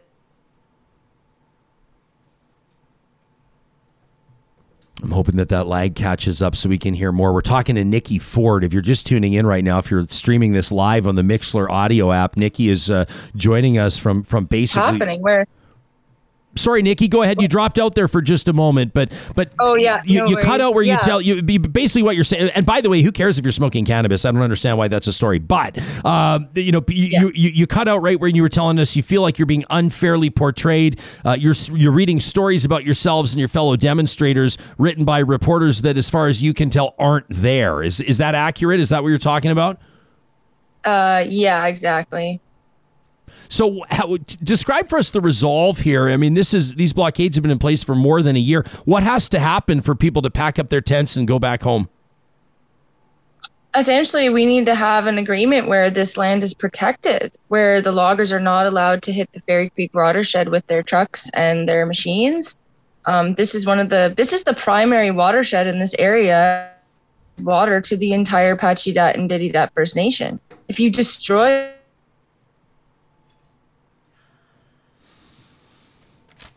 Well, we're obviously experiencing a bit of an interruption. Hey, listen, we're doing our best. I think it's cool that we've had Nikki on. If it improves, if quality comes back to us, we can keep the interview going. If not, I mean, that's a really interesting point that she's making. And I don't have, I mean, I can understand that for these demonstrators, you're hearing things about, Jimmy talked about them cutting down trees, like younger trees, to create these roadblocks or whatever the case may be. But this is how a lot of movements are either there are attempts made to discredit movements, or movements are discredited. And in many cases, in some cases, justifiably. I mean, in some circumstances, you look at, some demonstrations and you look at the swath of destruction when they leave and you go, I mean, this is the, a favored tactic of critics of a movement that will say some environmentalists, right? They love to post the photo of the, the litter and the garbage that's left when a demonstration concludes or when it wraps up. And we've also seen examples of that happening where photos have been cherry picked and poached and they're actually inaccurate. It's fake news, so to speak, though I despise the phrase. That I was really interested to hear her saying that they feel like that they're being unfairly portrayed and that there's sort of a divisive trend with regards to some of the media coverage that they're seeing. I really wonder about that. Like, I wonder, is that maybe a flag that if that's what they're being fed, then like what media is being fed, then maybe they don't have much to go, like the logging companies don't have much to go on. I wonder. It sounds like we got Nikki back. Nikki, are you with me? Can you hear me clearly? Yeah. Hey, first of all, let me just say thank you for sticking with us and trying to make this work. We're going to try to keep this conversation going because I'm really curious to know. I mean, you say you want to protect that watershed. Can you see this? I mean, are you seeing signs that are providing you some encouragement? Do you see any progress being made, or are you still at, I can't help myself, still at loggerheads? Yeah. Is this better also for, like, can you hear me better? I can hear you. See me? Yeah. And you know what? That's totally fine. Let's treat it like talk radio. So yeah, we can hear you loud and clear. So yeah, essentially what you were saying though is that, are you saying that, like, because of sort of the polarization with the loggers and this media stuff, are you asking about I think we got to pull the pin on it. Yeah, Nikki, if you can hear me, I'm so sorry. It's cutting in and out. I really apologize for this. I'm grateful that we had her. I'm grateful we were able to hear her voice and her perspective. What we'll do is we'll reach out, and maybe if she wants, what we could even do is get her to like issue us a statement, or maybe she could even send us a video which we could play, because I'd really love to get some further clarification there on whether or not they're seeing progress here. I mean, I'm curious to know behind the scenes, what does this actually look like? There are interactions. She alluded to one, what sounded like a bit of a troubling circumstance, obviously. She alleged that there had been some sort of a confrontation. Yeah, an altercation. And of course, the understanding of the dynamics at play between loggers, people that are doing their jobs there, and the First Nation, where there's clearly not consensus, which would be the case with almost any community. Not everybody feels the exact same way about everything. Newsflash. And then demonstrators, and of course, how about BC's provincial government? John Horgan has been taking lashings over this, right? A lot of people are saying that his credibility on the environmental front is taking a real hit. And keep in mind the dynamic at play as well with regards to BC's legislature and the seats held by, for example, the Green Party. Mm-hmm. John Horgan's NDP is not a majority government without support. So there's a lot of angles on this, and we'll continue to stick on this story in days and weeks to come. I just want to commend our team for getting Nikki there, and although it didn't work out necessarily 100%, to be able to hear her voice and to be able to check in from the front line of the blockade is pretty sweet. That is so cool. Very in cool real stuff. time. Very cool stuff in real time. The team at St. Albert and Sherwood Dodge acknowledge right now there's no hiding the fact that inventory is an issue if you're in the pickup market right now. That's because of a whole bunch of factors, including COVID-19 and the Suez Canal blockage and microchips and everything else. But the good news is if you're looking to get into a new truck and you've got one that's gently pre-owned, trade-in values are looking pretty good right now. The other bit of good news is that St. Albert and Sherwood Dodge share inventories. And so they've essentially got double the selection of anywhere else. You can check them out online under the sponsors tab at ryanjesperson.com. And keep in mind that Jeep Grand Wagoneer is coming out. This is Jeep's re-entry into the luxury SUV market. This one's going head-to-head against the Escalade and everything else. The Grand Wagoneer, you'll find it at Sherwood and St. Albert Dodge. A big shout out to the team at Friesen Brothers, Alberta grown and Alberta owned. It was so fun for us last week to partner with them on that Instagram giveaway, the barbecue giveaway, because we asked you to share with us your favorite item from Friesen Brothers to throw on the grill. It was a little bit, it was tortuous. Tortuous? That's a word, right? Tortuous. It was torture, is what it was. It was torture. There you go. Reading through this, the one that stuck out to me was chicken wings. It's a really, in my mind, people underestimate the punch power of chicken wings on the grill. You'll find Alberta's best chicken, pork, turkey, beef, and legumes at Friesen Brothers for more than 65 years, Alberta grown and Alberta owned. Our next guest, he and I have had an annual tradition for, he'll know how many years. I think 6 maybe. I think it was 6 years ago that I first spoke with Scott Walker, who is the founder of Tiaho, and we're going to learn more about that. You can check it out at tiaho.org. Scott is the founder of an event that sees him scrambling to the tops of mountain peaks for 24 hours at a time to raise awareness about those who are living with bipolar disorder, including Scott himself, making his Real Talk debut this morning. My man, it is great to see your face. Welcome to the show. Oh, likewise. Thanks, Ryan. It's awesome being able to see you, and I greatly appreciate this opportunity. How many years has it been now, Scotty, that you've been doing this?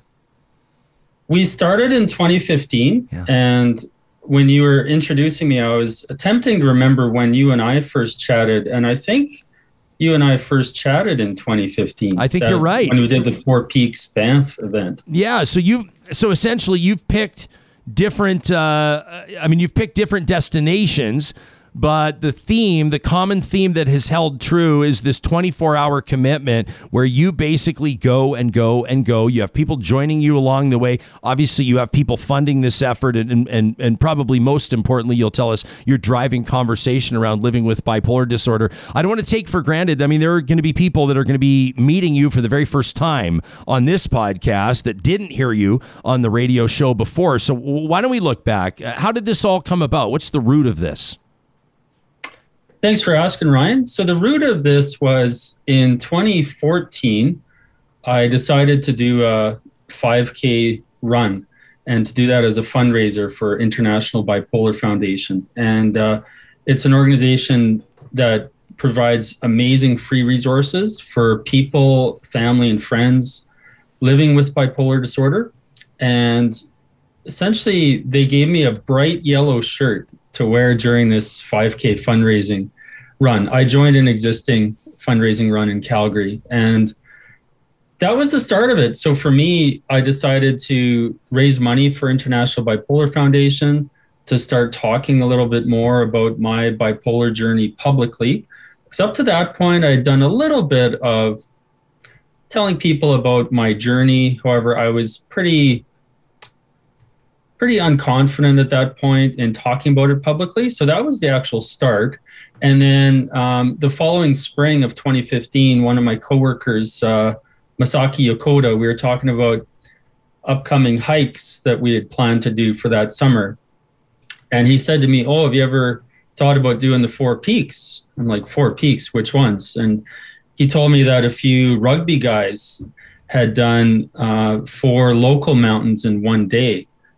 Cascade, Rundle, Sulphur, Tunnel. And as soon as he told me that, I thought, holy crap, I don't think I could do that.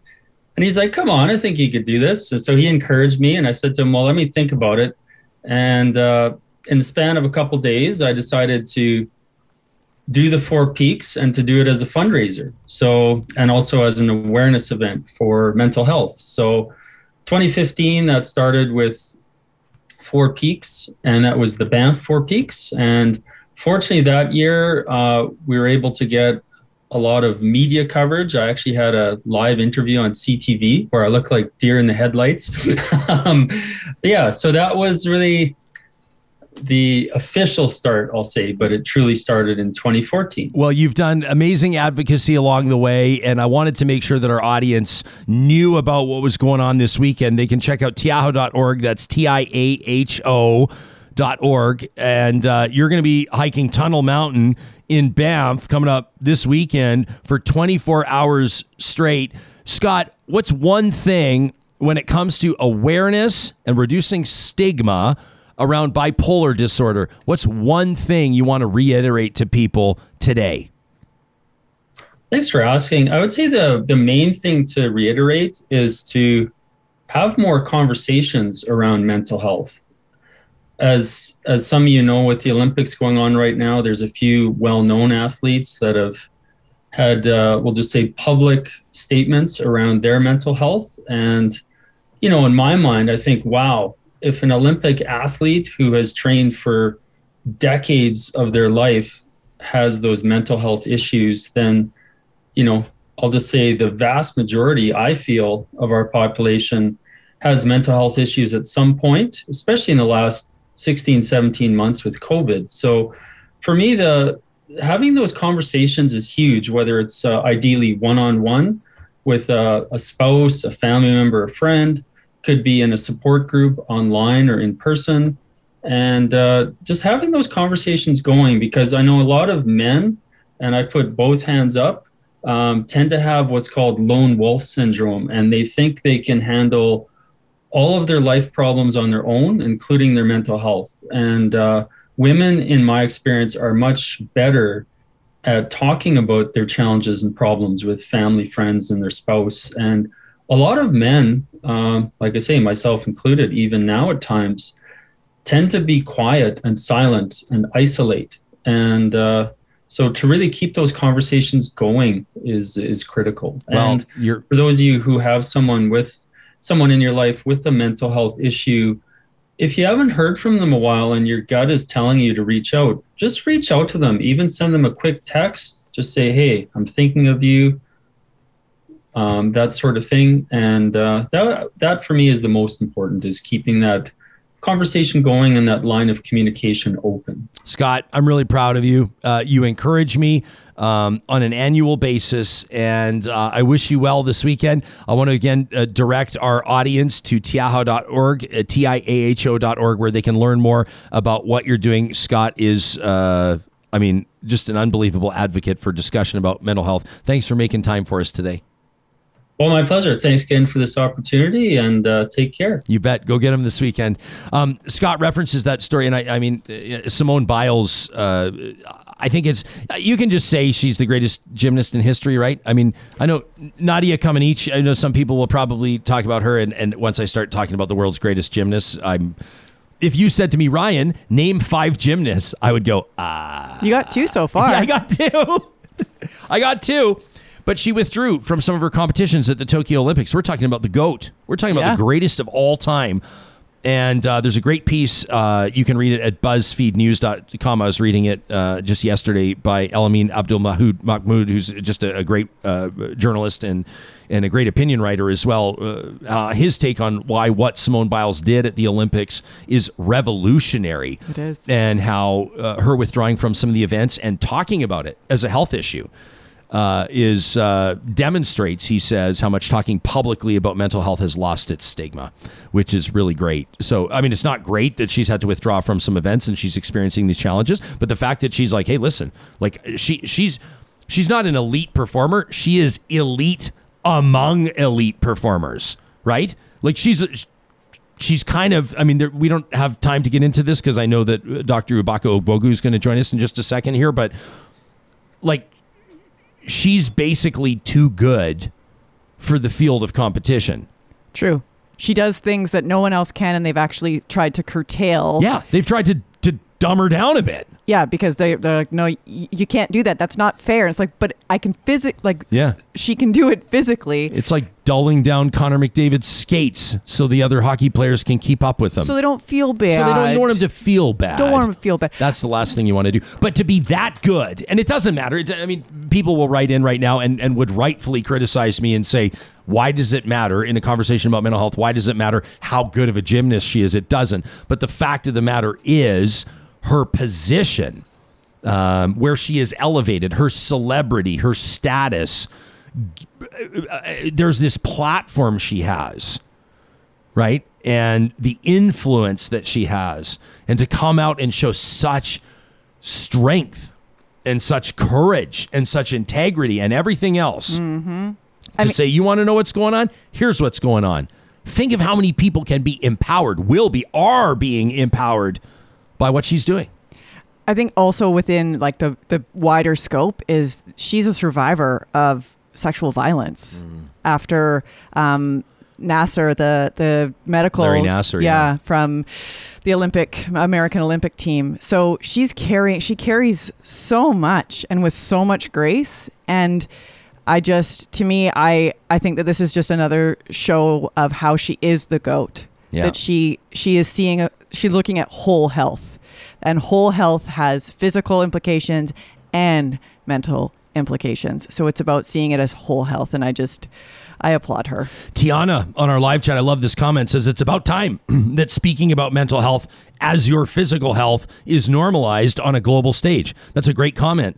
I've said it on this show before, talking to friends of mine that are firefighters, and they refer to, and you hear it happens sometimes with language, and language is so powerful. And when you start referring to mental health challenges like PTSD, a diagnosis of PTSD as a mental health injury, all of a sudden, people that are performers that show up and perform at their job, whether they're an Olympic gymnast or whether they're on an ambulance or whether they're, a court stenographer. I mean, think of what court stenographers hear on a daily basis in like child sex abuse trials, for example.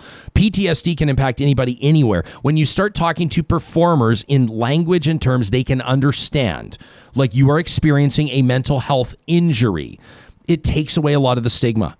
It's like blowing your knee out. You have experienced an injury. Now let's work on getting you healthy. And they can understand it and they can start to process it, and it removes the stigma. And shows like this will continue to make a commitment to have these types of conversations. Ubaka Ogbogu in just a second. Wanted to remind you that if you swing on by Landscape Edmonton right now, you'll be able to check out some of the work that Eden Landscaping has done over the years. Different featured projects that show all kinds of different stuff. Natural beauty or ultra modern. If stunning stonework is your thing, they do that too. The team at landscapeedmonton.ca, that's the team at Eden Landscaping, has been in business for more than 20 years, turning people's dreams into reality. It's not too late to get them working for you this summer right now. You can contact Mike and his team, again, under the sponsors tab at ryanjesperson.com or go directly to landscapeedmonton.ca. We also wanted to remind you that there are $70. There is $70? There is $70 on the table. There is $70 on the table for anybody that goes to parkpower.ca right now and uses the promo code. I can tell you're thinking about this. I think it's because the $70 is a thing. Right? But there's 70 of them. But if there were 70 audience members in our new Real Talk studio that I'm not going to talk about quite yet, if there were 70 people in our live audience, I would say there are 70 people. Yeah. But the $70 is a thing. So there is $70 up for grabs. I'm pretty sure. Oh, yeah. Right? It's the prize. The prize is singular. The reward is one thing. Okay. And it's $70. Although, you know what? There's probably an English prof. Why don't we put Ubaka on we're going to put him on notice. We're going to ask him for his opinion on this. Sam's got his CP style book out. Yeah. Were you able to determine in the CP style guide or the style book? In the 30 seconds that we've been doing this, no. No. But I'll look it up. I would have actually thought you were bluffing if you claimed that you had already found it. That thing is thicker than an encyclopedia. I saw somebody, these like donate a book, take a book, leave a book. Did you see the photo? That too. Someone put an entire encyclopedia collection inside the little book library. Yeah. Absolutely hilarious. I used to go door to door selling those things, you know. Britannica? Well, study guides through the Southwestern Company based out of Nashville, Tennessee. I don't know why I'm giving him free advertising. It was literally the worst job I've ever had. But it taught me character. Yeah, that's one way to characterize being reduced to tears every single day. Everybody feels sorry. Hey, I'll say this. Every time somebody comes, and don't worry, Park Power, we'll get back to your ad read in just a second. Anytime somebody comes to the door, right? Not anytime, but most times when somebody comes to the door peddling something and you're kind of like, who does this anymore? I have walked a mile and I have some empathy. I have walked miles in those shoes. It is not an easy job. So I hear them out for like 10 seconds and I typically say, I'm not interested. They go, yeah. And I say, yeah. See you later. Park Power provides internet, electricity, and natural gas across the province of Alberta. And again, that promo code to save $70 off your first bill, because there is $70 up for grabs right now. 2021-Real Talk at parkpower.ca. Why not take your business over to them today? I have no idea where this next interview is going to go. Basically, Dr. Ubaka Ogbogu is a good friend of this show. As a matter of fact, he was on like 3 or 4 days ago. And yesterday, when the Alberta government announced its free-for-all approach to the next stage of emerging from this pandemic, Ubaka reached out and said, can I basically, paraphrasing, Ubaka, what did you say? I think you basically said, the Coles Notes was, can I come on your show and basically blow a gasket for an hour? That's basically That's pretty much it. I just want to rant. I don't have any science or law today. That's okay. Just a good old rant. Just a good old rant. Sometimes it feels good to just get it off your chest. So basically, here's the deal. Quarantine for close contacts shifts to recommended from mandatory, which means do whatever you want. They will continue to notify all positive cases, but contact tracers will no longer be notifying anybody. That'll be again placed on the altar of personal responsibility. And basically, asymptomatic testing no longer recommended. Any masking orders are now lifted, and isolation. This is the one that is absolutely blowing my mind. Isolation following a positive COVID test no longer required. Over to you. What the hell, Ryan? Right? What the hell? We're the only jurisdiction right now in the world that has the ability to actually manage the pandemic using all the tools that the modern society has to manage the pandemic, that has decided to abandon all those tools. This is completely unconscionable. I mean, I think it's at the level where the Chief Medical Officer of Health should face some kind of disciplinary action. And I know this is actually not legally possible. I know it's not legally possible for the college to prosecute her for things that she's doing in this position, but I wish it was possible. I wish there was some kind of direct action possible against that, because this is completely nuts.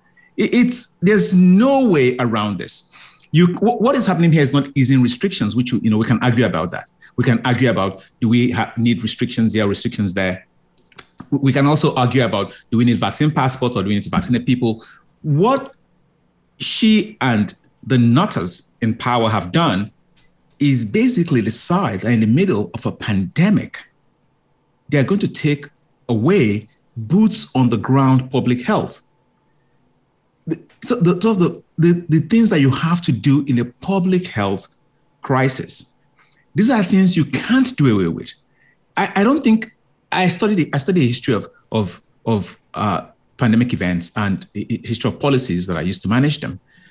That's what I did for my PhD. I don't think I've encountered an example, even going back to the period that I studied, the 19th century.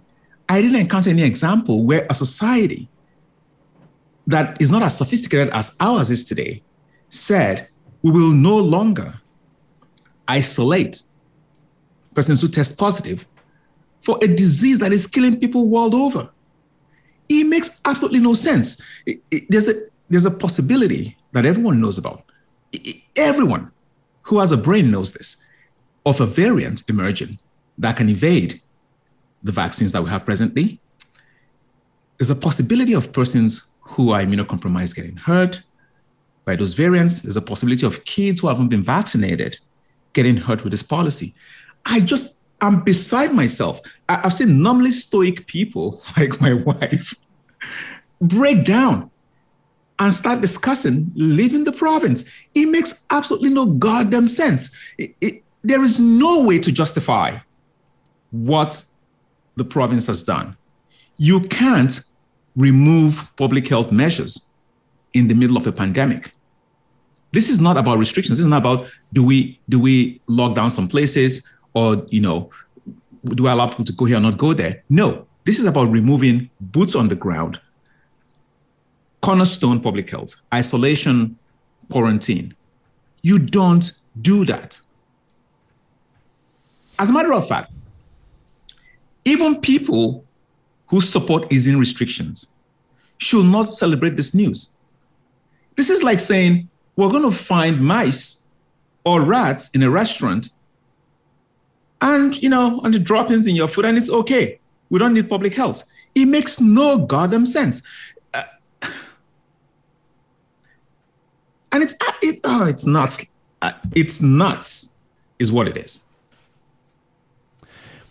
It's like asking, your whole thing about mice and rats, or if you want to throw in cockroaches or anything else, it would be like asking restaurateurs to rely on, or asking the general public to trust restaurateurs relying on or voluntarily conducting their own health inspections.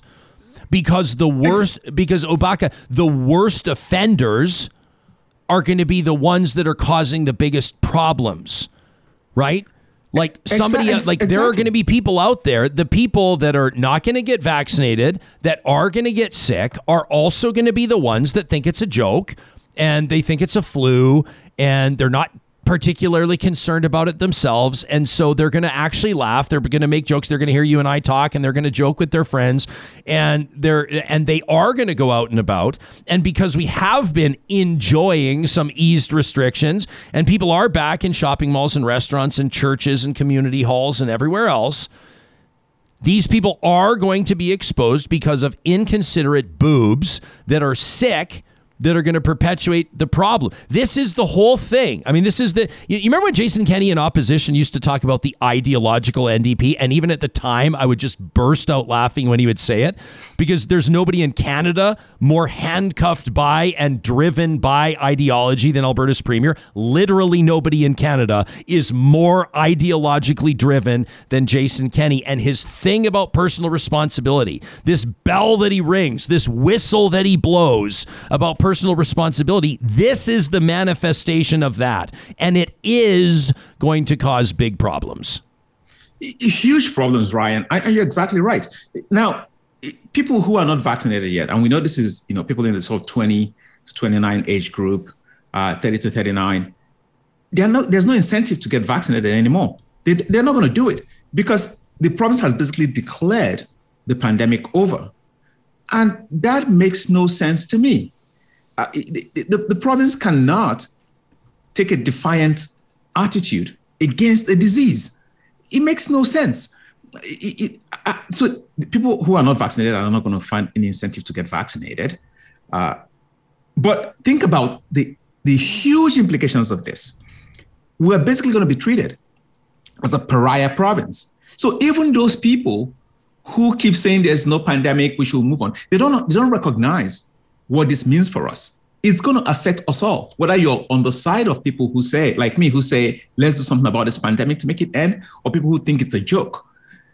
It's going to affect us all. I think every other province is well within their rights right now to find ways to bar Albertans from showing up in their provinces unless fully vaccinated and with proof that they've been tested and they are negative for COVID.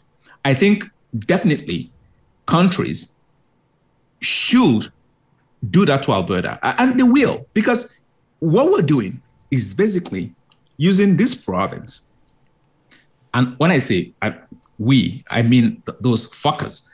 What they're doing is using this province as a testing ground for some stupid notion around something that has killed millions around the world, millions, and has left people with chronic illnesses that are going to have to manage for the rest of their lives.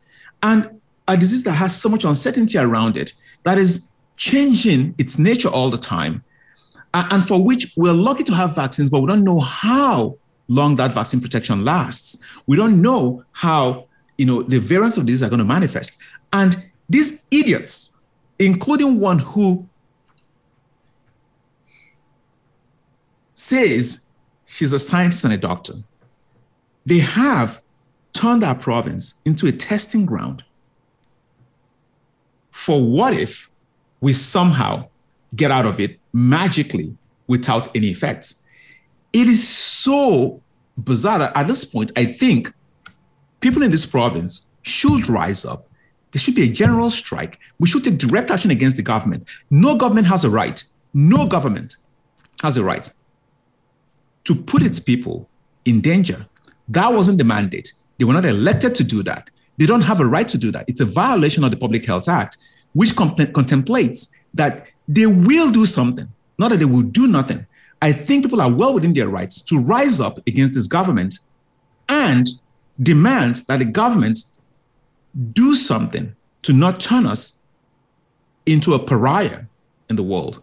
It is shameful. It is disgusting. It is the worst thing I have seen in public health practice in contemporary times. Even in ancient times, going far back, you don't see a society that says there's disease, let's not do isolation. It makes no bloody sense. And to compare to the flu is ridiculous. Yesterday when I heard that from Hinshaw, I was apoplectic. This is not the flu, and she knows that.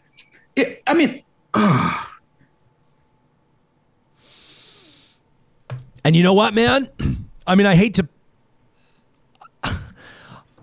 You already know, Ubaka, what... I spoke earlier about my feelings about the Premier's advisors and communications staffers. And it's just, they've taken all convention. They've taken everything that has typically been understood or implied about working for the Premier of a province in the country, and they've disgraced the offices.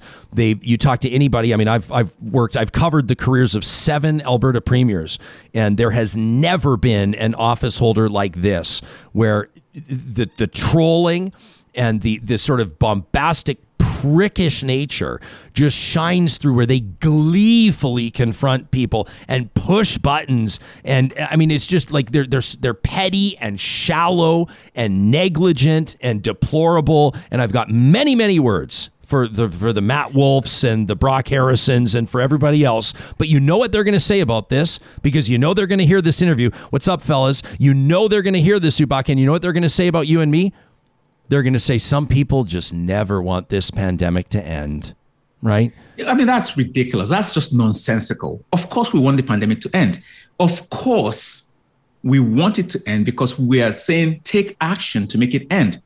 Do the right thing to make it end. They are the ones who don't want it to end. They are the ones who have allowed wave after wave after wave. It's not as if when we said do something at the second wave, they did those things and we're now at the fourth wave. They didn't. They didn't listen to the second wave, so we have a third wave. They didn't listen at the third wave. I remember just a few weeks ago, they were celebrating the end of the pandemic. The fucking Premier said the pandemic was over.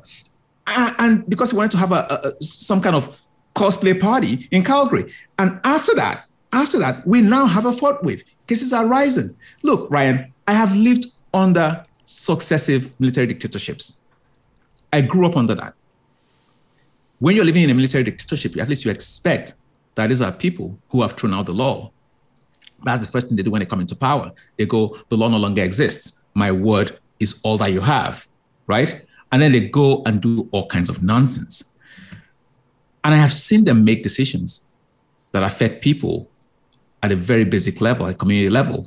I can remember a time when they made my grandmother, who's very old, jump into a gutter and start cleaning out the gutter, with a soldier standing there watching over her, right?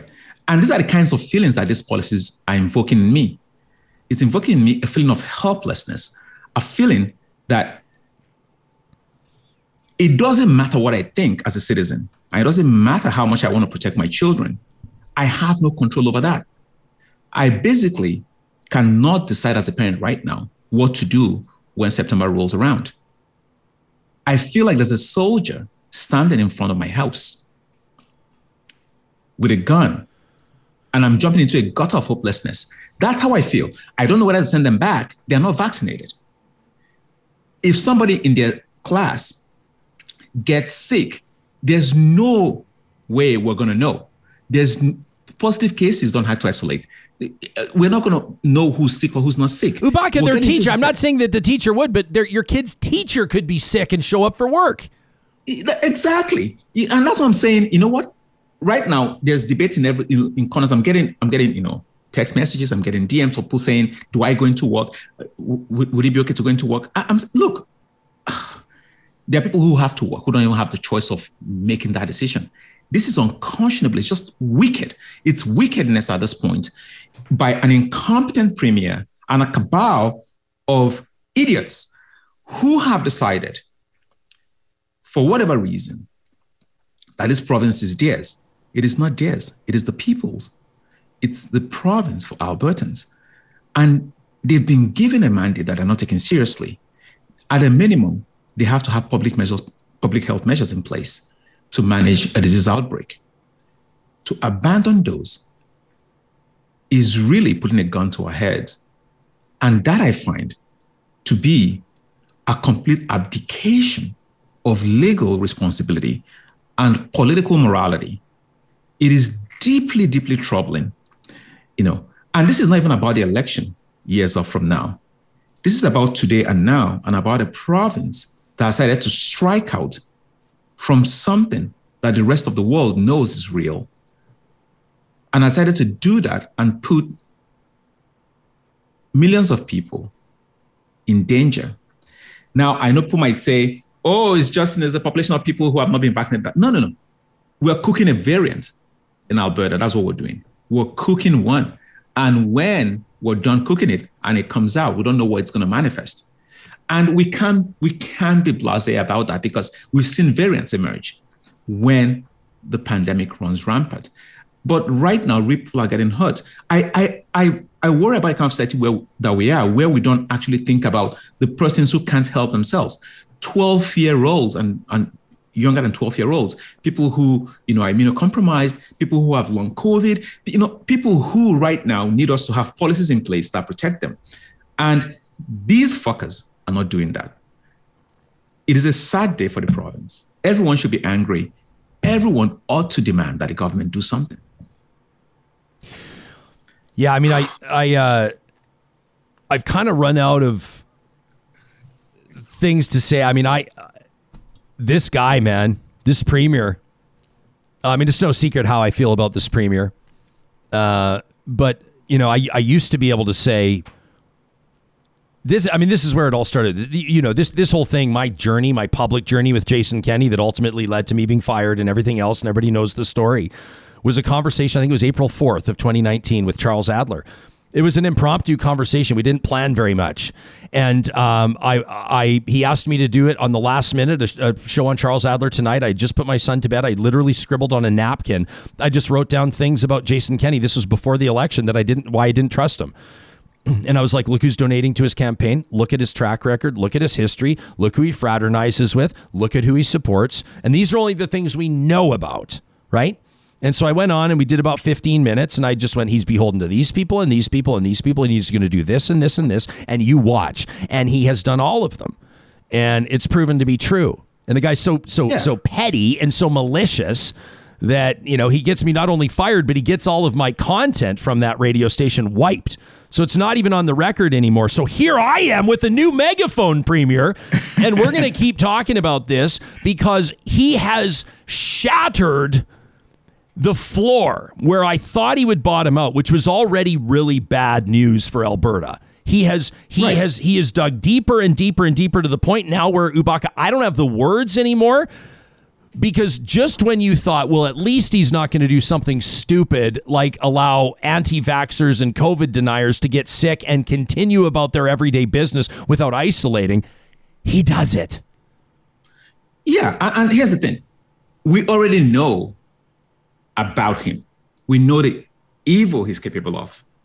We know what informs his philosophies and, quite frankly, his dictatorial thirst for controlling everything in a way that only works for what he's interested in. We know that about that already. But how about the people who he surrounded himself with? When are we going to have someone step forward? Especially the person who is the chief medical officer of health, who actually has a huge mandate, a statutory mandate, a mandate that we've talked about. I've talked about on your show before. We've had these conversations. Last year, I was on the show warning about how she's not taking this job as seriously as she should and how she ought to resign. How does she actually stand by and endorse these decisions? How is she the voice of these decisions? How is a public health expert saying that in the middle of a pandemic, we're not going to have basic public health measures? It is people like her that I actually want to address today. People who should find a conscience when it's needed to save a society from people like Kenny. It is people like her who ought to be brave and to step forward, even at personal cost and at professional cost, and say, enough is enough. Where are those people? What is she doing? How is she saying? How can somebody who's a public health expert mention the words, if you are positive for COVID, you don't need to isolate? How does a person say that if you're a public health expert? It makes no sense. And look, I knew sometime last year that she was not somebody who was right for the job. I think it's become very clear to everyone now, even her supporters, how dangerous she is as a person and how dangerous she is in that role. And I think people ought to write to her and say, look, get the hell out of that position. We don't even care if they put a puppet in there. But you've done enough. You have done enough to destroy faith. There are people who are lining up to go study public health and who want to be, in this role in the future. She's not setting a good example for anybody here. The whole deck needs to be cleared. This is just ridiculous, Ryan. And not just Kenny, everyone, the health minister, members of Kenny's cabinet, MLAs, what the hell are they doing? There's this kind of, I don't even know if it's not loyalty to the premier, because we have little songbirds that sing to us, Ubaka, from within the caucus. I would never name them, and I never will. It's not loyalty, it's fear. And at some point, these MLAs and even some of these ministers are going to have to walk away, because you're not even talking about tarnishing your legacy. It's much more serious than that. Back on April 5th of 2021, I tweeted, it's time for the Chief Medical Officer of Health. It's time for Dr. Deena Hinshaw to either tell Albertans where this COVID outbreak is. You remember this story, Ubaka? This was one where they were like, there's a major outbreak linked to a large employer with multiple sites. They wouldn't say who it was. They wouldn't talk about the community. They're like, there's a big outbreak in multiple sites across Western Canada. They wouldn't say what communities were affected. So I remember I was just so I put it out there. And I said, it's time for her to either tell us where the outbreak is or resign if she can't. And I said, I have no doubt there's political interference all over this file, but this is absolutely preposterous. And you know what? A lot of people agreed, for sure. About 400 people retweeted it. When you get about 2,000 people liking a tweet, you can say, I think that there's some consensus here. I think that I don't think I'm standing alone on an island here. But you know what? A whole bunch of doctors reached out to me and said, Jespo, respectfully, you have no idea what goes on. You have no idea what's happening behind the scenes. Dr. James Talbot came on the show. Hey, hang on. Talbot came on the show, former Chief Medical Officer of Health, and he said, Ryan, she's doing a hell of a job. He said, nobody understands the dynamics at play. Nobody can understand what it's probably like to work with Jason Kenney. It's like the long leash we had to give Chrystia Freeland renegotiating NAFTA with Donald Trump. You have to remember who they're dealing with, a madman. So we don't know what it's like for Dr. Deena Hinshaw working with Donald Trump. But here you are again calling for essentially for her resignation right? Yeah. And I want to ask you if you think, I mean, whether or not you would have supported what I said back in April of 2021 versus now, if you think that there's a difference between that position she took there, prompting my tweet then, and the position she's taking now. No, it's all been the same. You recall that last year when that whole thing about whistleblowing, when I was on your show talking about whistleblowing, when, there was a leak that suggested that she was being controlled by the premier and his cabal. You remember we had this conversation, and I'm tired of this narrative about how she's this helpless person in this position being controlled by Kenny, and she's our last hope, for to be safe from Kenny. And if she's not there, something worse is going to happen. Let me make this very clear. I think Dr. Dina Hinshaw, by now, and probably earlier, ought to know that she has now started to harm the province's health. There's nothing that justifies her remaining in that position, not even protecting Albertans from Kenny, right? And I think she's actually got to the point where I don't even understand what her motives can possibly be, but I can say that I don't care. I don't care about her motives if, as a parent, I'm going to have to send my child back to school in September where there are no measures in place for isolation of positive cases of COVID or for quarantine. I don't care what her motives are if there's no symptomatic testing of persons who are having symptoms, except those symptoms are severe, essentially except they're hospitalized. I don't care what her motives are. I don't care if she's, Kenny's buddy or not. I don't care if she's fighting behind the scenes or not. I just care that she's part of a set of decisions that are completely nonsensical, a set of decisions that no scientist, doctor, or public health expert can in good faith say are justifiable in the context of a pandemic. And I think that she may have started from somewhere where she's like, what the fuck is going on here with these people that I'm working with? To a point where she either has Stockholm syndrome of some weird kind, or she's actually complicit in these decisions. But who cares? What I care is that she's the face of this nonsense.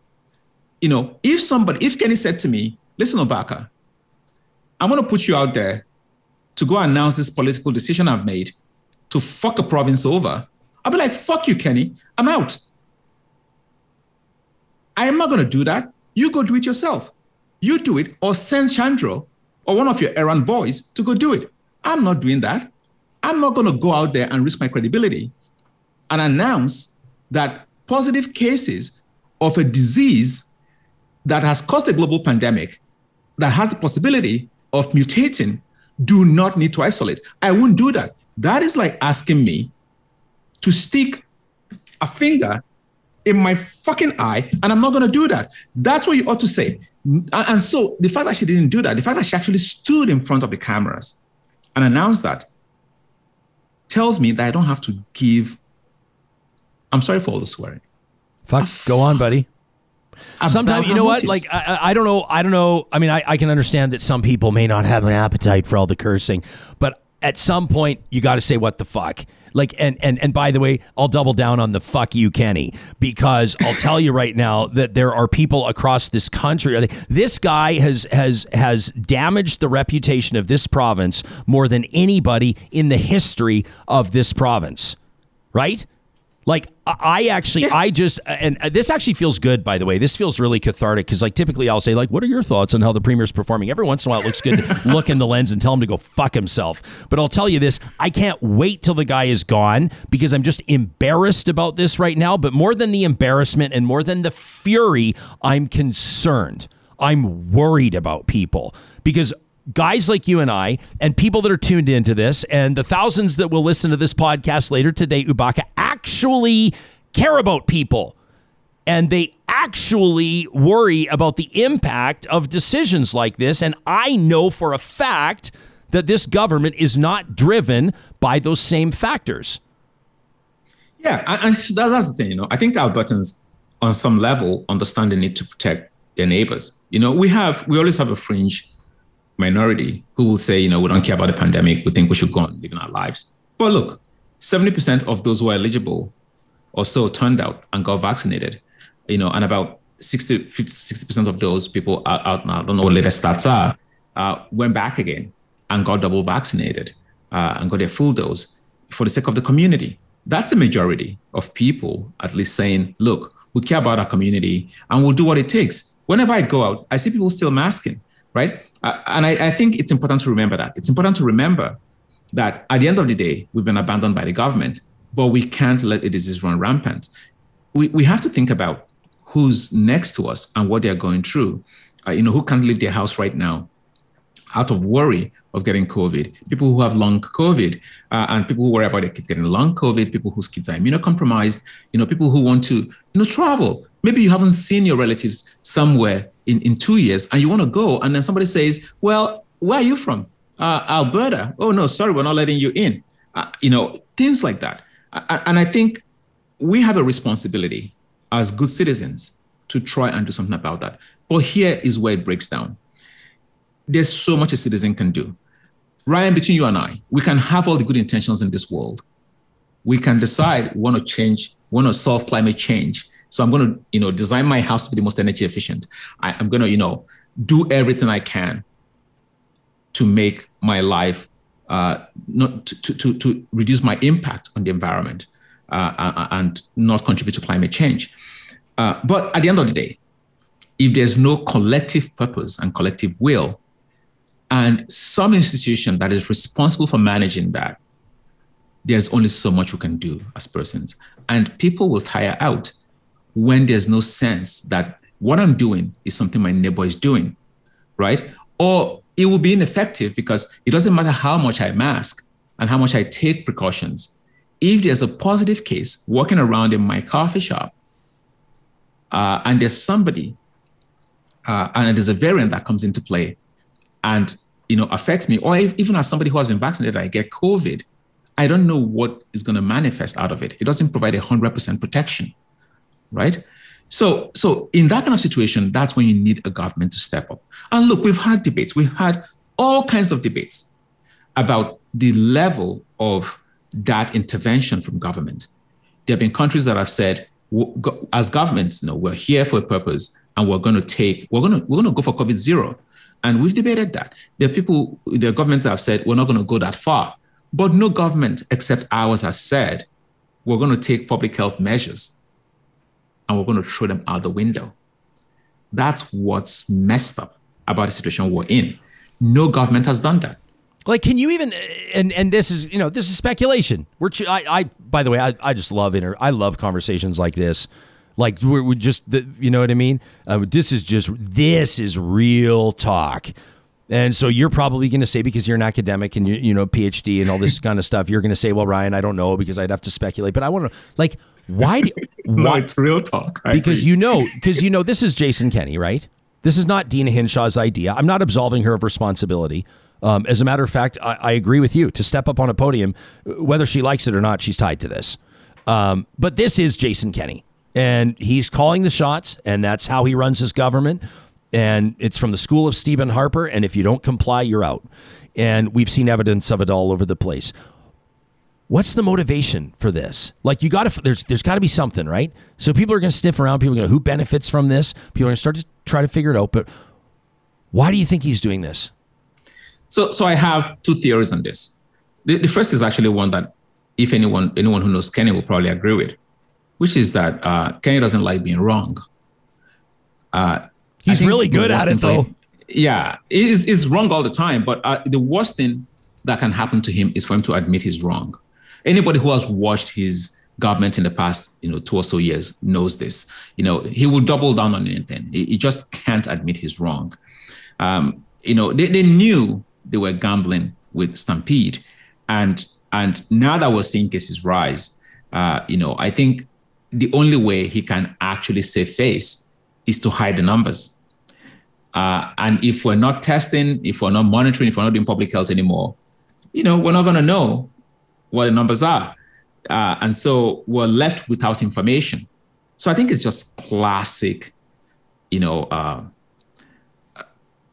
it's this classic sort of narcissism mixed up with like megalomania, mixed up with like madness. It's just, he wants to hide the numbers. And in hiding the numbers, we're not going to know what's going on. And so we're not going to have something to blame him for in terms of a fourth wave. He could, of course, if he's a good leader, come out and say it was a gamble that didn't pay off. And now with cases rising, what am I talking about? He's never going to say that. Let me not waste your time, Ryan. The second theory I have on this is that this has become, for him, sort of the last stand, the last gamble he's going to make, because of like a Hail Mary of sorts.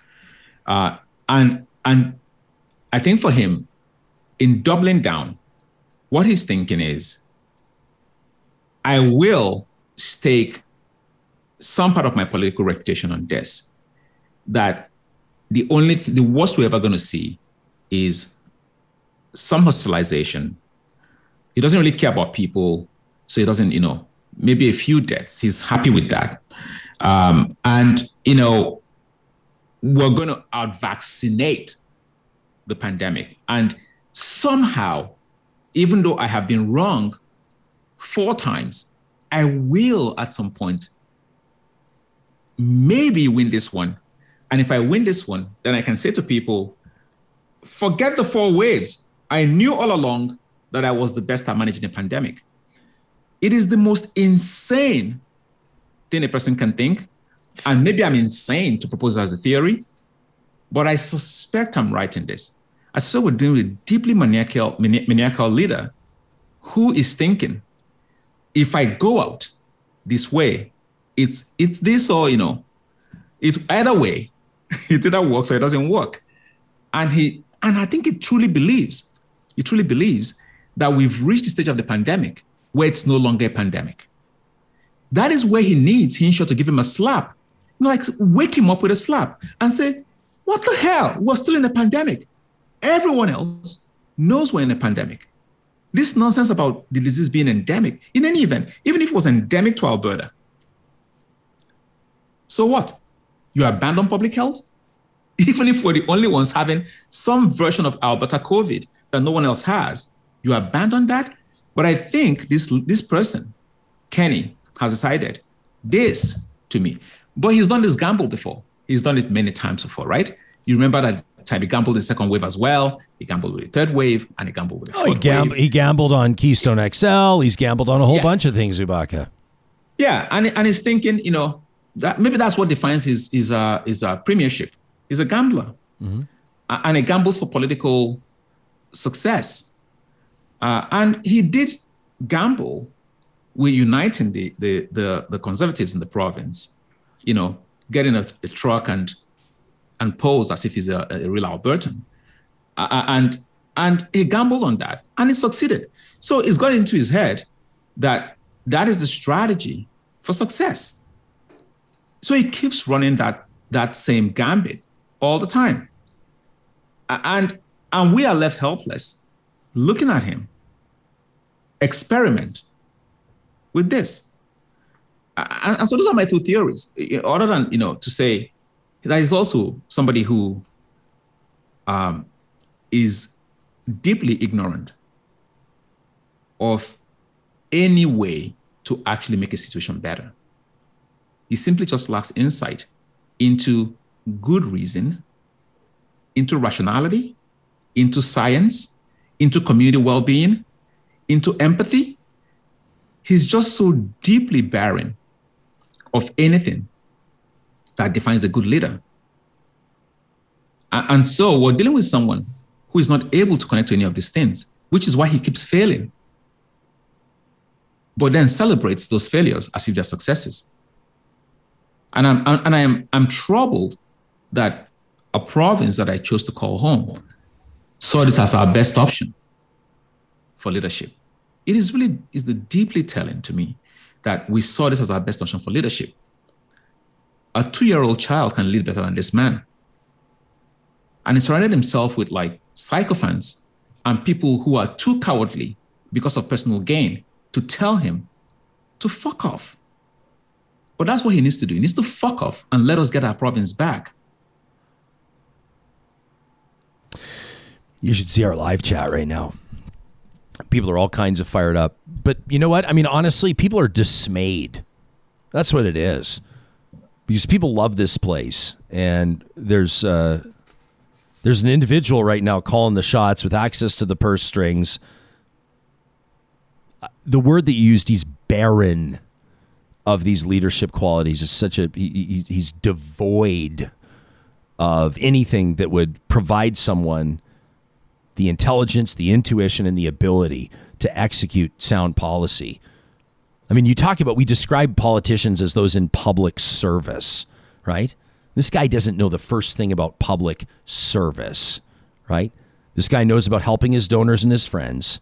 This guy understands benefiting at the cost. He understands about stepping on people to get a better view. And I wonder, Ubaka, I've wondered many times, is this the moment that Albertans are finally going to push back? I'm not talking about getting angry on Twitter. I'm not talking about some hashtag. I'm talking about people saying, it's time to get the fuck out of Dodge, dude. It's time to go. Yeah, I mean, my wife and I talked about that yesterday. I think many families are having this conversation about where is the future of this? I mean, how do you live in a place where, our common destiny is in the hands of someone who doesn't understand the weight of that responsibility? But we can't cut and run from this fight because, look, I have means. I as I've said to you before in this show, I'm always like $1,000 here and there between a bad government and a good government. I have means. I worry about people who are on the margins, who can't actually avoid the effects of these bad decisions. And there has to be, and they don't have a voice. So they can't come on the Ryan Jesperson show, right? So we have to stay and keep talking about these issues. And, look, I'm starting to calm down a little bit because I've got it all out of my system. But at the end of the day, I know there are people who disagree with me, who probably think he's doing a good job. But those people are idiots. I challenge them to point to one success that he's had in solving any of our collective problems, whether it's the economy, whether it's jobs, whether it's managing the pandemic. And I think at some point people have to wake up and ask ourselves, is the best we can do the person who some people think is getting an F, or who we kind of know, if we really stop to think about it, that at best, it's a D-? Is that the best we can do? This is a province that has A+ people with A+ resources and A+ qualities. And we've let ourselves into the hands of someone who cannot even deliver just the basic things we need to manage society. And I'm saying this to those your listeners who actually think we've gone too far with COVID. I'm saying, think about someone being positive of COVID and not being asked to stay away from the rest of us. Because that person is also an incubator for a form of the disease that we may not have. Think about the first wave, the time when we had no vaccines and how this was killing your grandparents. Think about a form of the disease emerging that does that. Think about the kids, right? This is the first time in my life where I've seen such complete and utter disregard for the welfare of children. Normally we get very fired up when it comes to children. So much utter disregard from the government for the lives of children and from some of the citizens who have stopped thinking about what it means to live in a society together. No society succeeds when we all go it alone. And I'm saying we can debate some of these big ticket items, mandatory vaccination, vaccine passports, but we can't debate that somebody who has an infectious disease that's communicable to others should stay away from other people. If you go back to the 19th century, 18th century, even they did that. Even they said, gee, you have a disease, you should probably stay away from others. To have this brought back by a province is one of the shittiest hits I've ever seen. in my life and in the government attempts. It's not. I mean, I don't even know of any modern government that has ever done that. And so I think this is time for people, even people who disagree with me, to think about that at a very basic level. We have a government that doesn't even care for common sense. And we all need to unite, no matter what our differences are, and put a stop to that. Because it's not gonna affect, I can stay in my house and not go anywhere. And even if I'm forced to go back to work, I can actually protest that.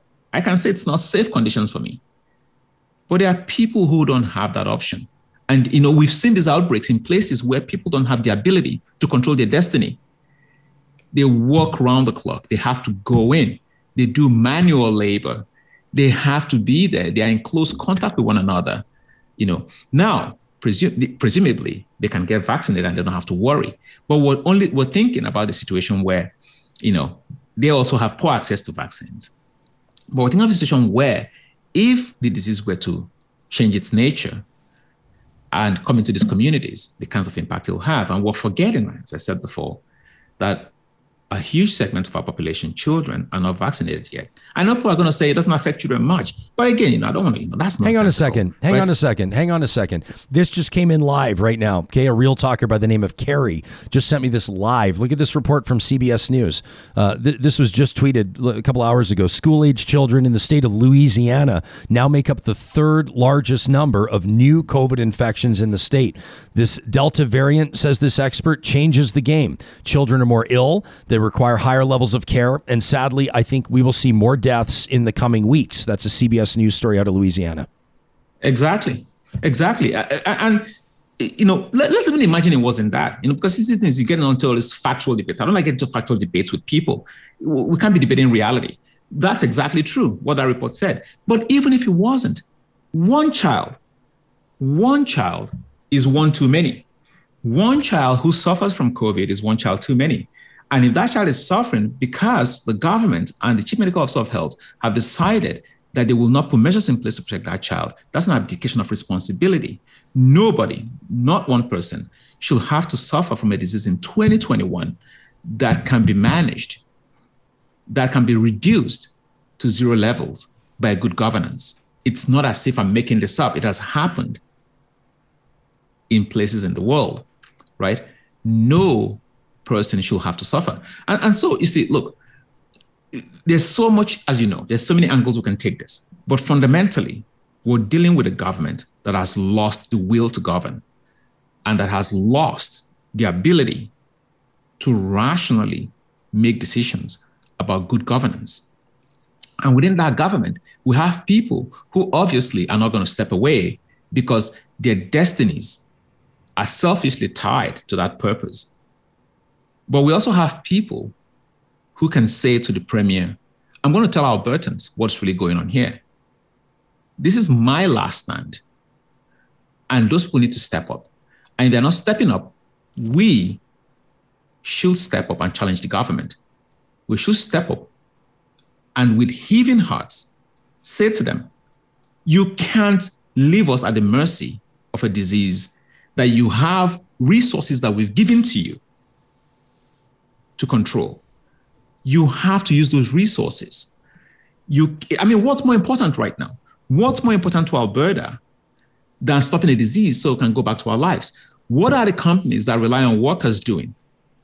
What do they want to happen for their workers to come back into a place where a disease is? For me to leave my child at home and go work for the university, because I'm worried my child is going to get sick. And then when I get there, I'm not protected, no public health measures in place. What do they expect from me as a person? And so I think we need to start having these discussions about how we're going to challenge this government and somehow kick it back into gear so it can start to actually do the basic things to protect us.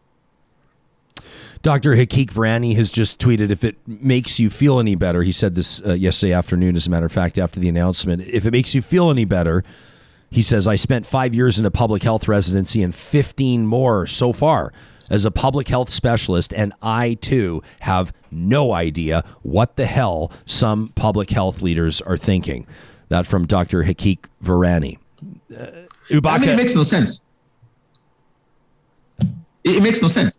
Like, there's anybody who's willing to come on your show or on any show and justify Dr. Hinshaw endorsing this. Let's do it. Like I said, this is not about restrictions. We're not debating whether we should have vaccine passports or not. This is about boots on the ground, basic public health measures. You don't, when there is a disease in the community, remove those very basic public health measures. You don't say people who are symptomatic shouldn't test. You don't say people shouldn't isolate if they're positive. You don't say people shouldn't quarantine if they are close contacts of a person who's positive.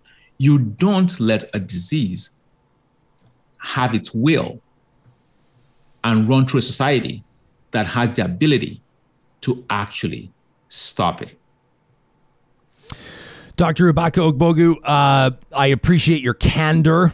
I appreciate the real talk. I feel your disbelief, your anger. I share it.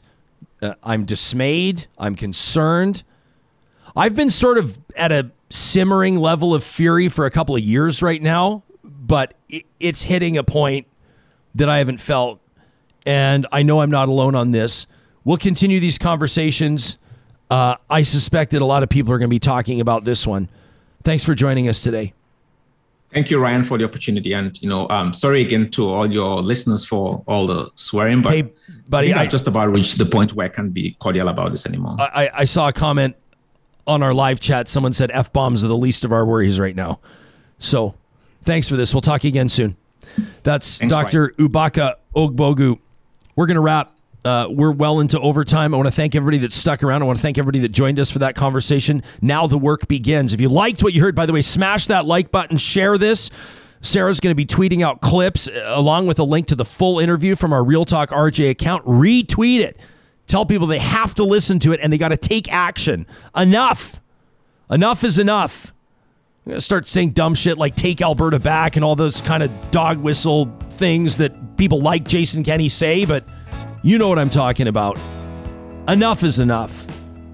Tomorrow, we're going to be talking about the health impacts of wildfire smoke, and our roundtable will focus on Indigenous artifacts in museums. Where do they belong? Where should they wind up? That's coming up on tomorrow's show, and we'll talk to you then.